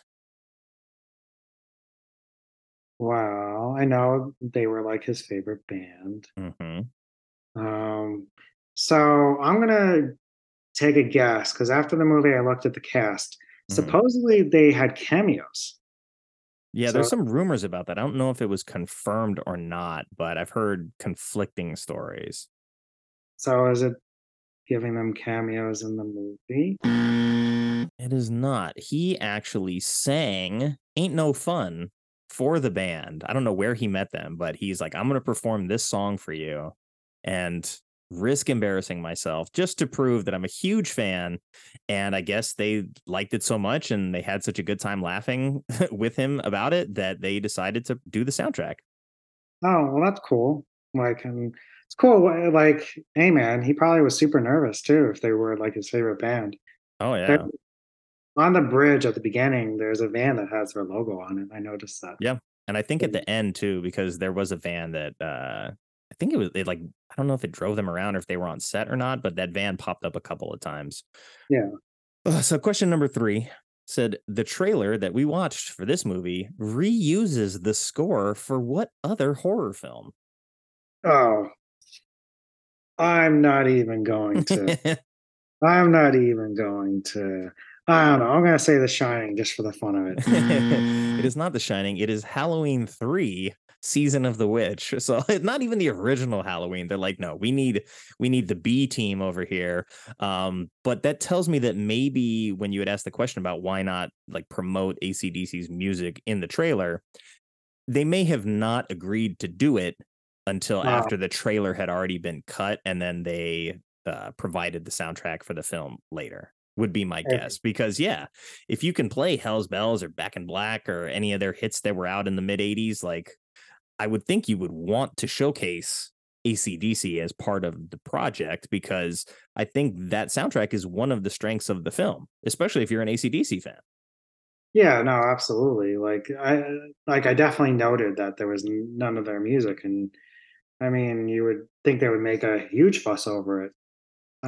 So, but yeah. So as you know, I learned something about myself this year, which is that I'm one and done when it comes to horror franchises. I put together a list of all the horror franchises with the first movie, and it currently stands at third. Well, if I include Insidious, which I watched for the first time, uh, it's now 40 horror franchises where I've only wow, seen the first one and none of the sequels. And I that's don't know so what it many is. franchises. I know. And well, so Halloween, I've seen like a random sequel, but I certainly haven't seen the third one.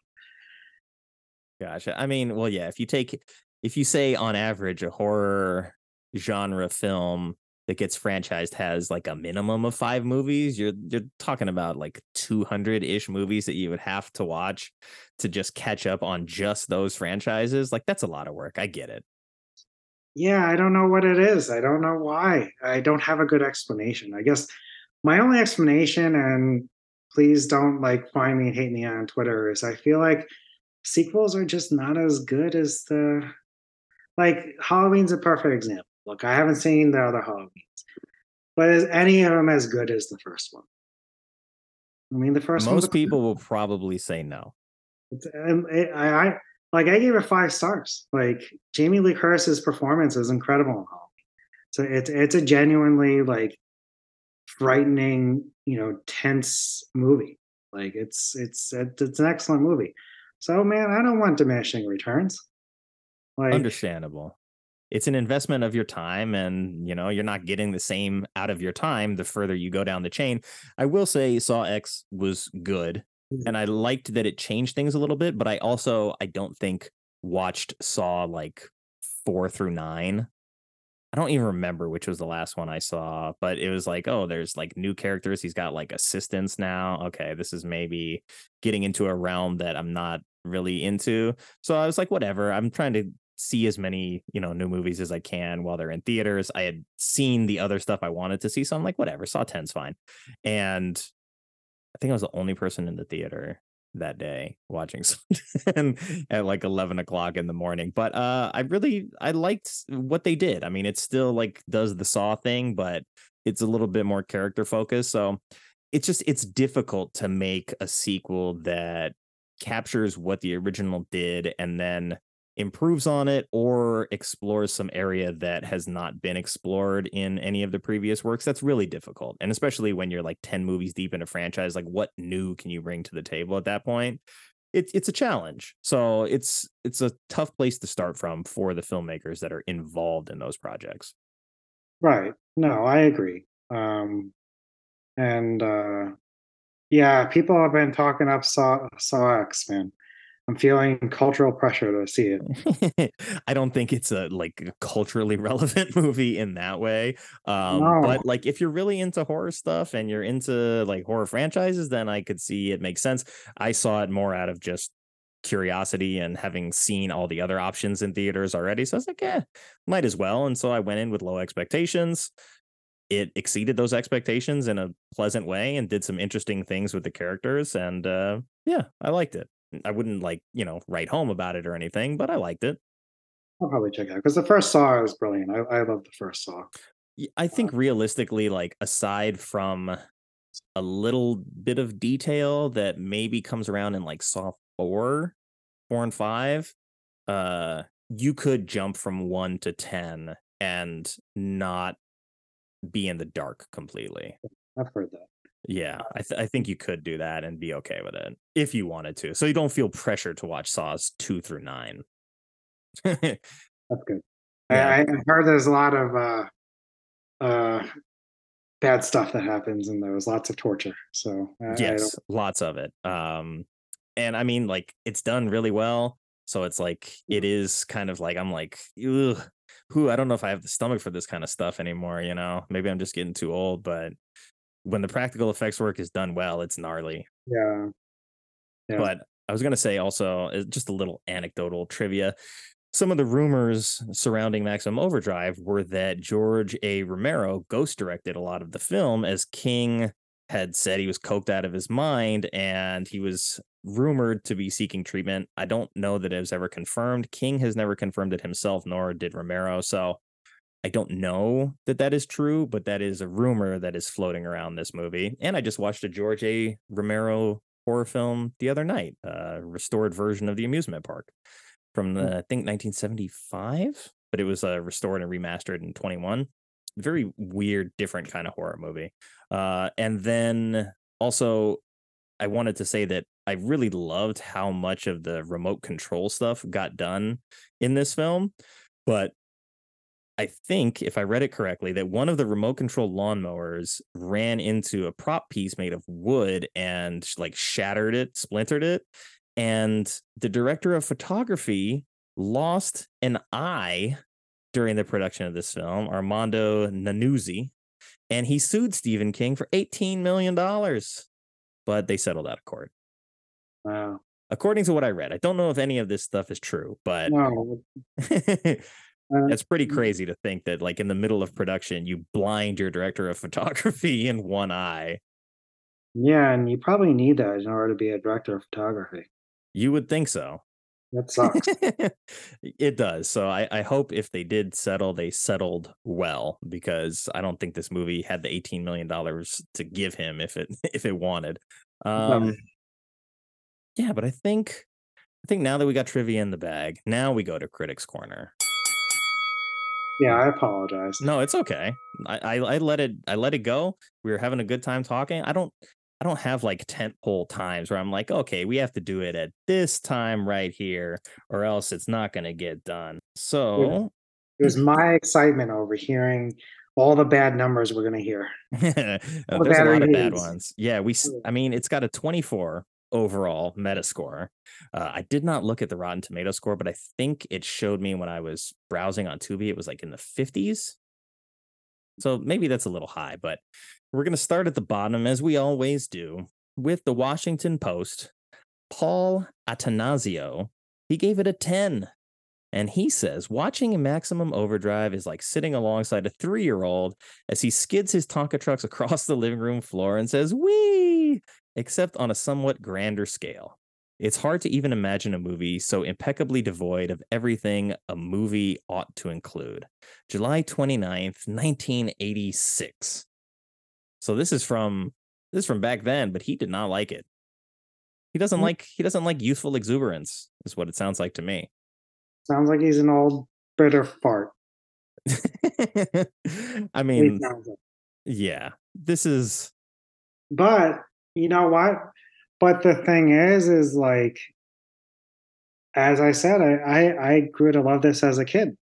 So maybe he has a point, and maybe he just didn't have an inner child in him. There's something wrong with his inner child, and you know, he just needs to let his inner child free, and he would have enjoyed the movie more. Yeah, well, I don't know that the TV Guide magazine review of this is too much more flattering, but it does give it a 20 instead of a 10. And it says Maximum Overdrive doesn't work on any level.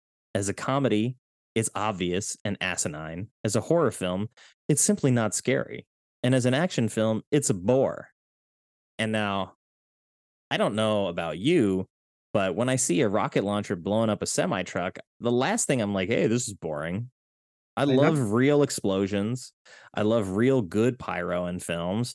And this movie does that really, really well, surprisingly well, to the point where, like, I didn't remember how big of a scale they went with the pyro and some of the explosions in this film. Yeah, they finally blow up the truck stop real good. Real good. Real good.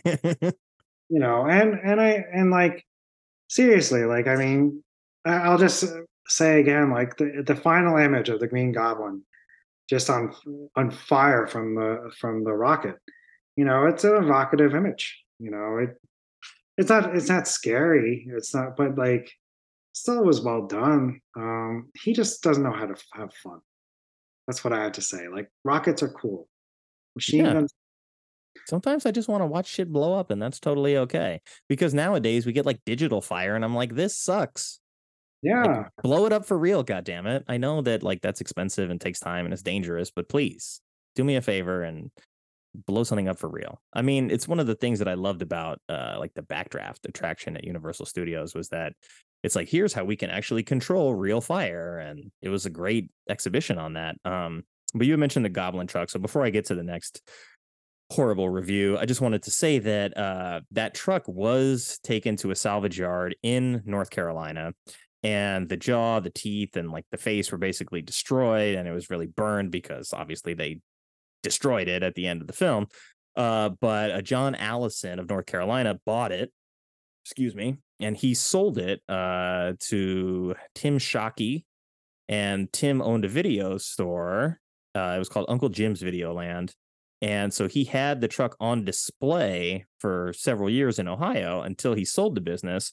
And then he kept the truck for 20 years. And in 2011, he put it into his garage and started restoring the truck. And then after 2 years of restorations, he now apparently travels across the USA and Canada, taking it to horror and Comic-Con shows.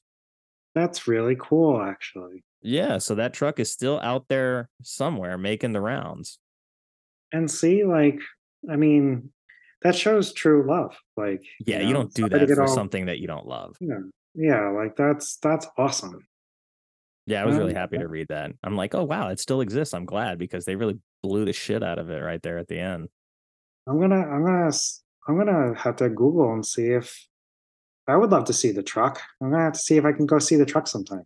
Yeah, I'm sure there's like a horror Comic-Con thing that comes through Arizona. Oh, absolutely. Oh, yeah. There's probably multiple, but yeah. Well, what's next? What's the next? What's the next spoil sport gotta say? Next spoil sport, we got 3 of them all tied at 30. So we got the New York Times, Time Out London, and Variety all scored at a 30. So you can pick which one you want to hear. Let's hear what those stuffed shirts have to say at the New York Times.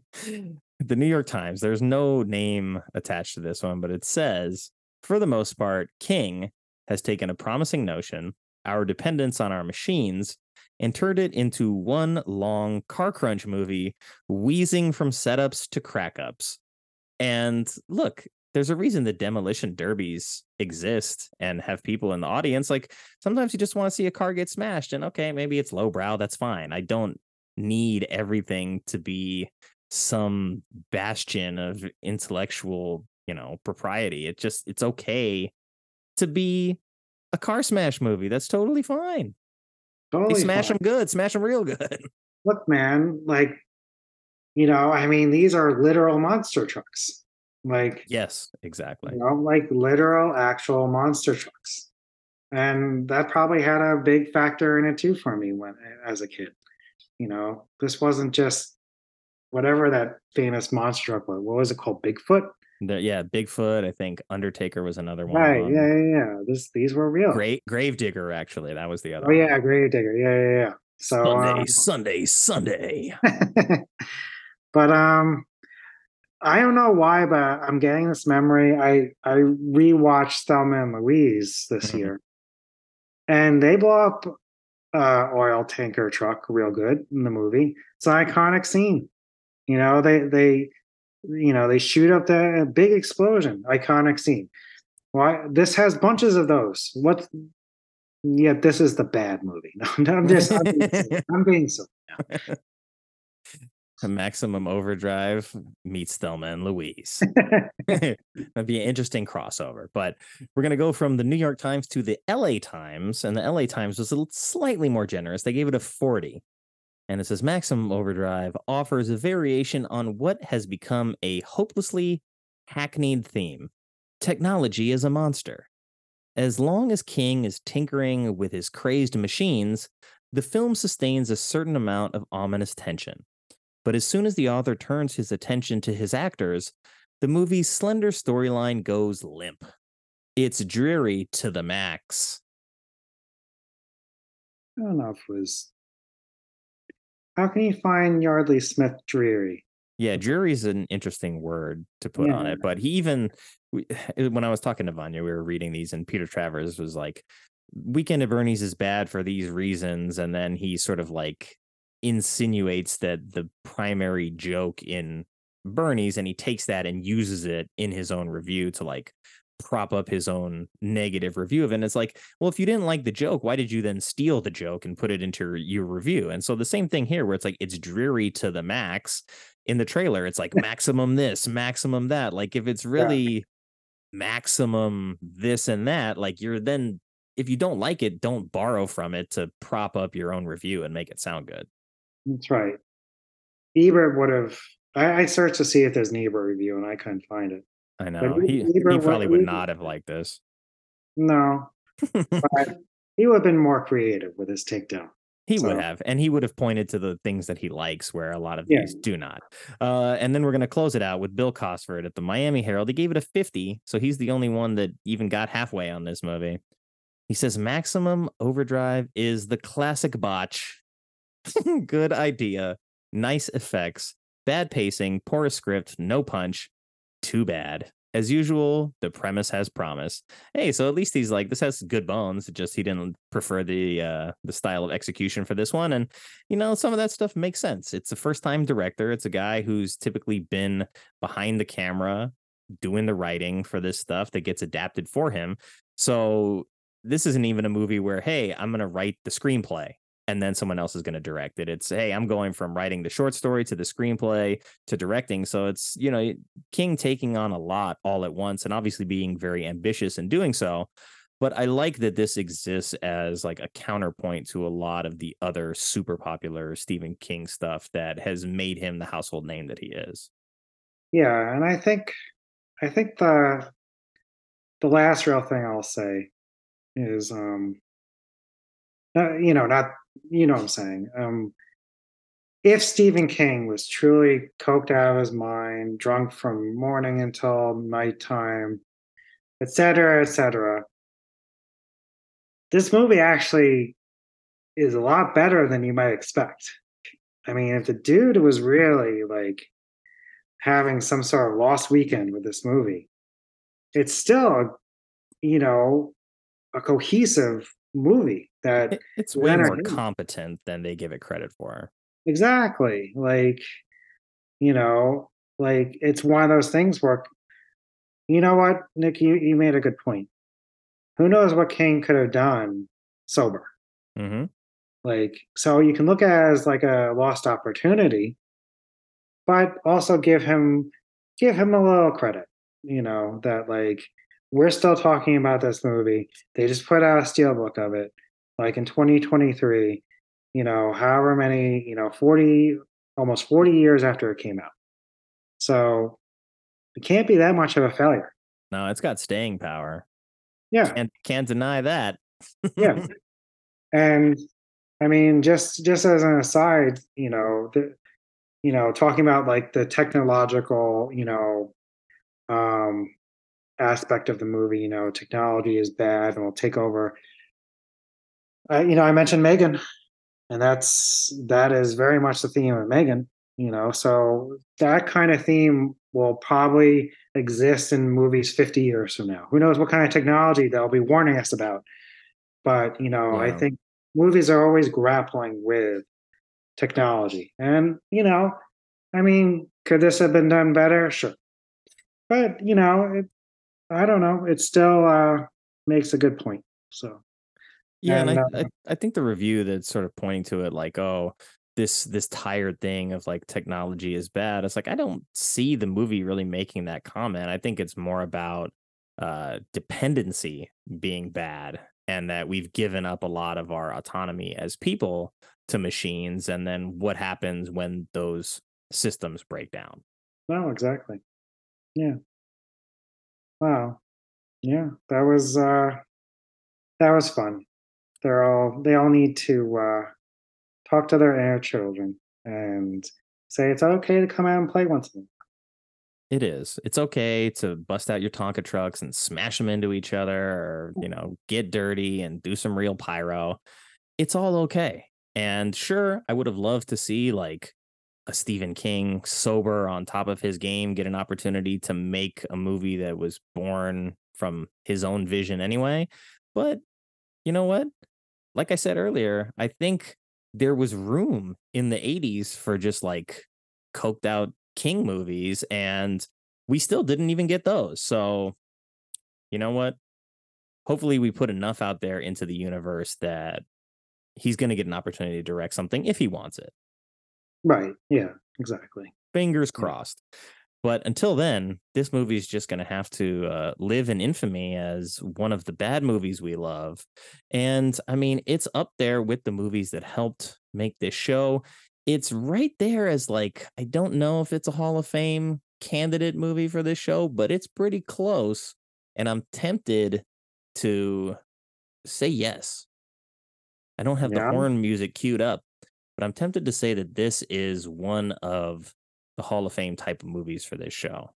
Well, if you want to include it, I'd be honored. So I might have to write something up that's a little bit more fluid and coherent in post, and then we'll put the swelling music behind it and we'll lift it up and we'll inaugurate it. But that's all for another day. okay.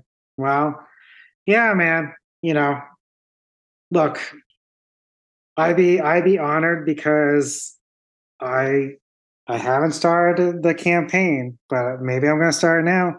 Look, man, Morbius, maybe one day in your heart. Yeah, maybe when Morbius gets to 10 years old, we'll circle back. Assuming I'm Okay. still doing this show in 10 years and I can look back and be like, you know what? Morbius really is one of the crowning achievements of bad movies we love. And I mean, the people have spoken with their ears because they've listened to a lot of Morbius. I'll give them that much. Wow.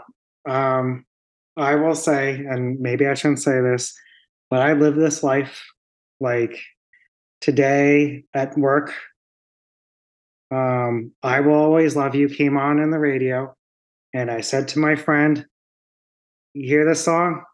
The song's about Morbius. I will always love Morbius. So, Nick, this might scare you. I know you only know me via Twitter and the film club and your podcast, but I live that life. This is who I really am. So I'm really someone that loves Morbius. I'm really someone that as a child loved Maximum Overdrive. Stephen King's coked out, technology horror, warning or whatever you want to call it. But that's who I am. Hey, embrace it. Love what you love. But yeah, I mean, you if this was like one of the genesises of your truly excellent podcast, like, and that's the other thing I want to tell you. Like, I'm not just blowing smoke up your ass. Like, I'm not just trying to make you feel good. I think this is, just everything that I said to you. Your podcast, people want to talk about the things that they love, and in an environment where they're not going to be judged. And I think you've seen that. Like, the people that participate, they have this forum where it's like, yeah, like people think this movie's bad, but I love it. And these are the reasons why I love it. And so I think you've touched a lot of people with your podcast. It's a great idea, and I give you a lot of credit. Well, thank you. I appreciate that. And I've told you personally off the show that I feel like in doing this, it's become a lot more about people than it has about movies. I mean, like movies are sort of the catalyst for why we get into these conversations, but the conversations tend to not always just stay on course for here. We're just talking about this movie and don't go outside the box, because I think it is important to contextualize why we love the things that we love. And so I'm happy to have created a space where people feel comfortable coming on here and talking about stuff that they love that maybe other people don't, or that the critics shit on, or whatever. I mean, Ben just introduced somebody that had done their first podcast ever with us for the Hot Rod episode this past Friday. So it was nice to be like, hey, this is this person's first podcast appearance. Like I've done that for, I think Nick's, it was his first podcast to come on here and talk about Troll when he did it. And, I had talked to Seth that before he had officially started doing Movie Friends. So it's been a great space to just like, not just talk about movies that I like, which this is one of. I think similarly to how I approached the beginnings of the film club, is that I never made it about my taste. When we had our first like 12 people or whatever, I picked last. So I was like, I want everybody else to be able to bring their movie to the table. Tell me about it. Let me learn about you and why you love this movie through the experience of talking about it. And so that was something that I valued. And I wanted to just make a safe space and a forum where we could do that same thing, but with movies that are generally frowned upon. Yeah, and I feel that. And just as like next month we're doing Nick Vember in That's right. the film club. Definitely put my thumb on the scale with that one. Yeah, and I actually don't plan on contributing a movie because like I'm gonna find it for some reason I'm gonna find it more interesting to watch other people's picks. What's their favorite? Mine is Wild at Heart. It's a good choice. But yeah, I mean, but like, I first, I just had a pick in the film club, so I'm like, you know what? No, I just had a pick. The wheel was fortunate to me. Let's see what. So I take that to heart too with the film club. Like that's what I'm there for. Not there to always share what I love. I want to like hear what other people love and watch those movies. So yeah, I definitely feel you. It's been good. Well, I appreciate the kind words. And I appreciate you taking the time on a Monday night to hang out and talk Maximum Overdrive. It feels like this was always bound to happen. And now just seems to be the right time because everything's coming up North Carolina. I've listened to another friend's podcast about Stephen King. It's all just lining up. So I think now is the right time for Maximum Overdrive. And I don't know if I'm going to do like bonus episode style and do this as like a Halloween one, or if I just give this the full attention it deserves and make this the Hall of Fame induction episode for Maximum Overdrive. But the more I say it, it has a nice ring to it. So I think we're going to go Hall of Fame style. Well, I would be honored. I'm not just that would make me, but whatever you decide, I'm just thrilled that you invited me and you wanted to have me. And yeah, I always have a good time. So thank you so much. Yeah, it's always nice talking to you. So again, thanks for your time and for indulging me in a movie that I love from childhood as well. I'm glad we both loved it. And it's really nice to hear that it's got a nice steelbook treatment, that somebody picked up that truck and refurbished it. Like there's clearly love out there for this movie. So don't let the rumors or the negative reviews sway you from it. You know what? Here, I'm going to read this one that's at the bottom of the page. It's a user review, so this is a little out of the ballpark for what we normally do. But one of the best things about running your own show is that you get to do literally whatever you want. So let's go ahead and kick the tires and light the fires on the Maximum Overdrive Hall of Fame induction ceremony. The review is titled "Who Made Who?" Says, this is one of those films I would always pass up, showing little interest until today. And what did I just watch? The opening half hour is insane. Entertainingly insane. All coked up and on the fly, all these ideas come together in a stupid collection of out there and homicidal set pieces. As every bit of machinery becomes demonically possessed after a comet passes through the Earth's atmosphere, so no one is safe from the onslaught when the machines start a global crisis for blood. Director Stephen King, who also makes an amusing cameo at the beginning, lines it up with dark humor, right performances, and outrageous stunts. It's pure chaotic madness. I admit, I didn't find the second half to be as impressive when the action comes to a standstill at an isolated truck stop, but still, there are enough silly, bug-eyed decisions in the latter half to get your rocks off with the likes of Emilio Estevez and a rocket launcher packing Pat Hingle heading a motley crew against circling trucks led by a Green Goblin rig. Not to forget either the brutal encounters with a machine gun mounted mule and an electric knife. After such a cracking setup, it's just too bad the film's final payoff isn't much of one. Also, you can't go wrong with an electrifying AC/DC soundtrack, which doesn't wait around to kick in by opening with the killer track "Who Made Who" blaring away. So there you go. Like, this is someone who put it off for a long time because they were told it was bad, and then in watching it, it was like a what the fuck moment. How did I pass this up for so long? This is, as he said, all coked up on the fly, out there homicidal set pieces. I love that description. And that's kind of what this is. This is a no holds barred, no safety bumpers on the bowling alley lane. This is full throttle, coked up 80s movie making, and I love it. Yeah, that was very well written. And I think it speaks to another thing that I say to myself about movies that people say are bad. I always say to myself, I'll look at it, and sorry to beat a dead horse, but that's what happened with Morbius. That's what happened with Cats. I still yet to see Cats. Yeah, my sisters and I were supposed to get together and watch it, but it just hasn't happened yet. That's what I said about Polar Express. I said to myself, can this really be that bad? And the only way you can really find out is by putting it on. And that's what this guy did, and he found out it wasn't.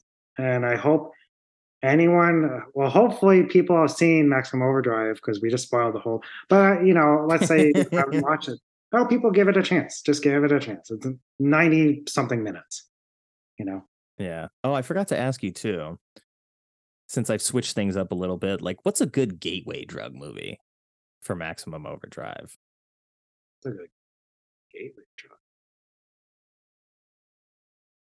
Man, you're putting me on the spot now. This is what happens when I don't follow my notes. I'm like, oh yeah, this is a question I was supposed to ask like 25 minutes ago, but oops. I don't know. That's a good question. Like a good companion film, I think, at least from my perspective, would be Christine, because that's John Carpenter handling a Stephen King adaptation. It's got an evil car in it. You've got a lot of like car crunch or whatever they called it, car crush movies. So it gives you a lot of the similar elements. Like there's really good pyro work in Christine as well. I think the acting performances and sort of like the story that encompasses everything is better in Christine, which is why that is much more beloved over time. But I think if you enjoy Christine, there's definitely room out there for you to love Maximum Overdrive. So I have not seen Christine, so you are giving me a recommendation that I will take you on. I'm gonna say a really weird. Go for it. I'm just kind of looking at the movies I've watched. You know what? Mad Max 2. I don't know why. Like, does that make any sense whatsoever? That's not Thunderdome. That's Road Warrior? Yes, Road Warrior. Yeah, I get it. I mean, chaotic, fucking fueled up like crazy. Lots of trucks, lots of angry machines in that. Yeah, I could see that. Yeah, so the more I'm thinking about it, and I rewatched Mad Max, like Road Warrior. It is a very good movie. Like you can see how it birthed and influenced so many other movies after it. Maybe even this, So there you go. Mad Max 2, Road Warrior. That's my pick. I like it. That's a good double feature. Do it, people. Take those gateway drugs that are movies and then watch Maximum Overdrive and join us down in the muck. Join us on our Tonka trucks, as the man said, and smash them around a little bit. But Sean, thank you so much for your time, man. I really appreciate it. And I will get this one up soon-ish. Yeah, whenever. There's a couple in the chamber, but yeah, I'll get to it. Well, I'm glad it was really important to me. I know you wanted to get it done for the Halloween season, so I'm glad it worked out. And I was more than happy to come on your podcast. As I said, I love it, and I'm honored that you have me on. So thank you. Thank you. I'm glad that we can make it work too, because it wasn't until like halfway through October where I was like, maybe I should throw like a horror movie in here somewhere, because it is October. People like horror season, spooky season. And I was like, I was just not paying attention to that when I did scheduling. So I appreciate you accommodating me on short notice and enjoying Maximum Overdrive with me. Yeah, sounds good. Yeah, thank you. Cool. All right. Take care. Have yourself a good night. I'm glad the internet held up. Oh, yeah, it was perfect. I'm so happy. Yeah, no problems. All right, cool. Well, I'll talk to you soon. Yeah, sounds good, Nick. You have a good night. You too. My sincerest thanks to Sean for taking the time to stop by and talk about a movie that we both loved from our childhood so much that we just couldn't resist inducting it into the Bad Movies We Love Hall of Fame. You can catch him on X at Tyler_Burnham. And I don't remember the Letterboxd username, but I'll make sure that I put that stuff up in the show notes for you. And of course, thank you to everyone who took the time to listen to this episode. I know you have a lot of choices when it comes to podcasts, and I appreciate you spending your time with us. I hope you enjoyed the show, and if you do, please consider leaving a rating and telling a friend about it. And the new support page is live at ko-fi.com. That's ko-fi.com/badmovieswelove. I'd love to hear from you, so if you have a bad movie you love, and or maybe would like to be a guest on the show, you can contact me now at badmovieswelove@thesheist.com or badmovieswelove on Twitter and Instagram, and that's love with an LUV. And as always, take care, be well, stay safe, and have fun however you get your movies.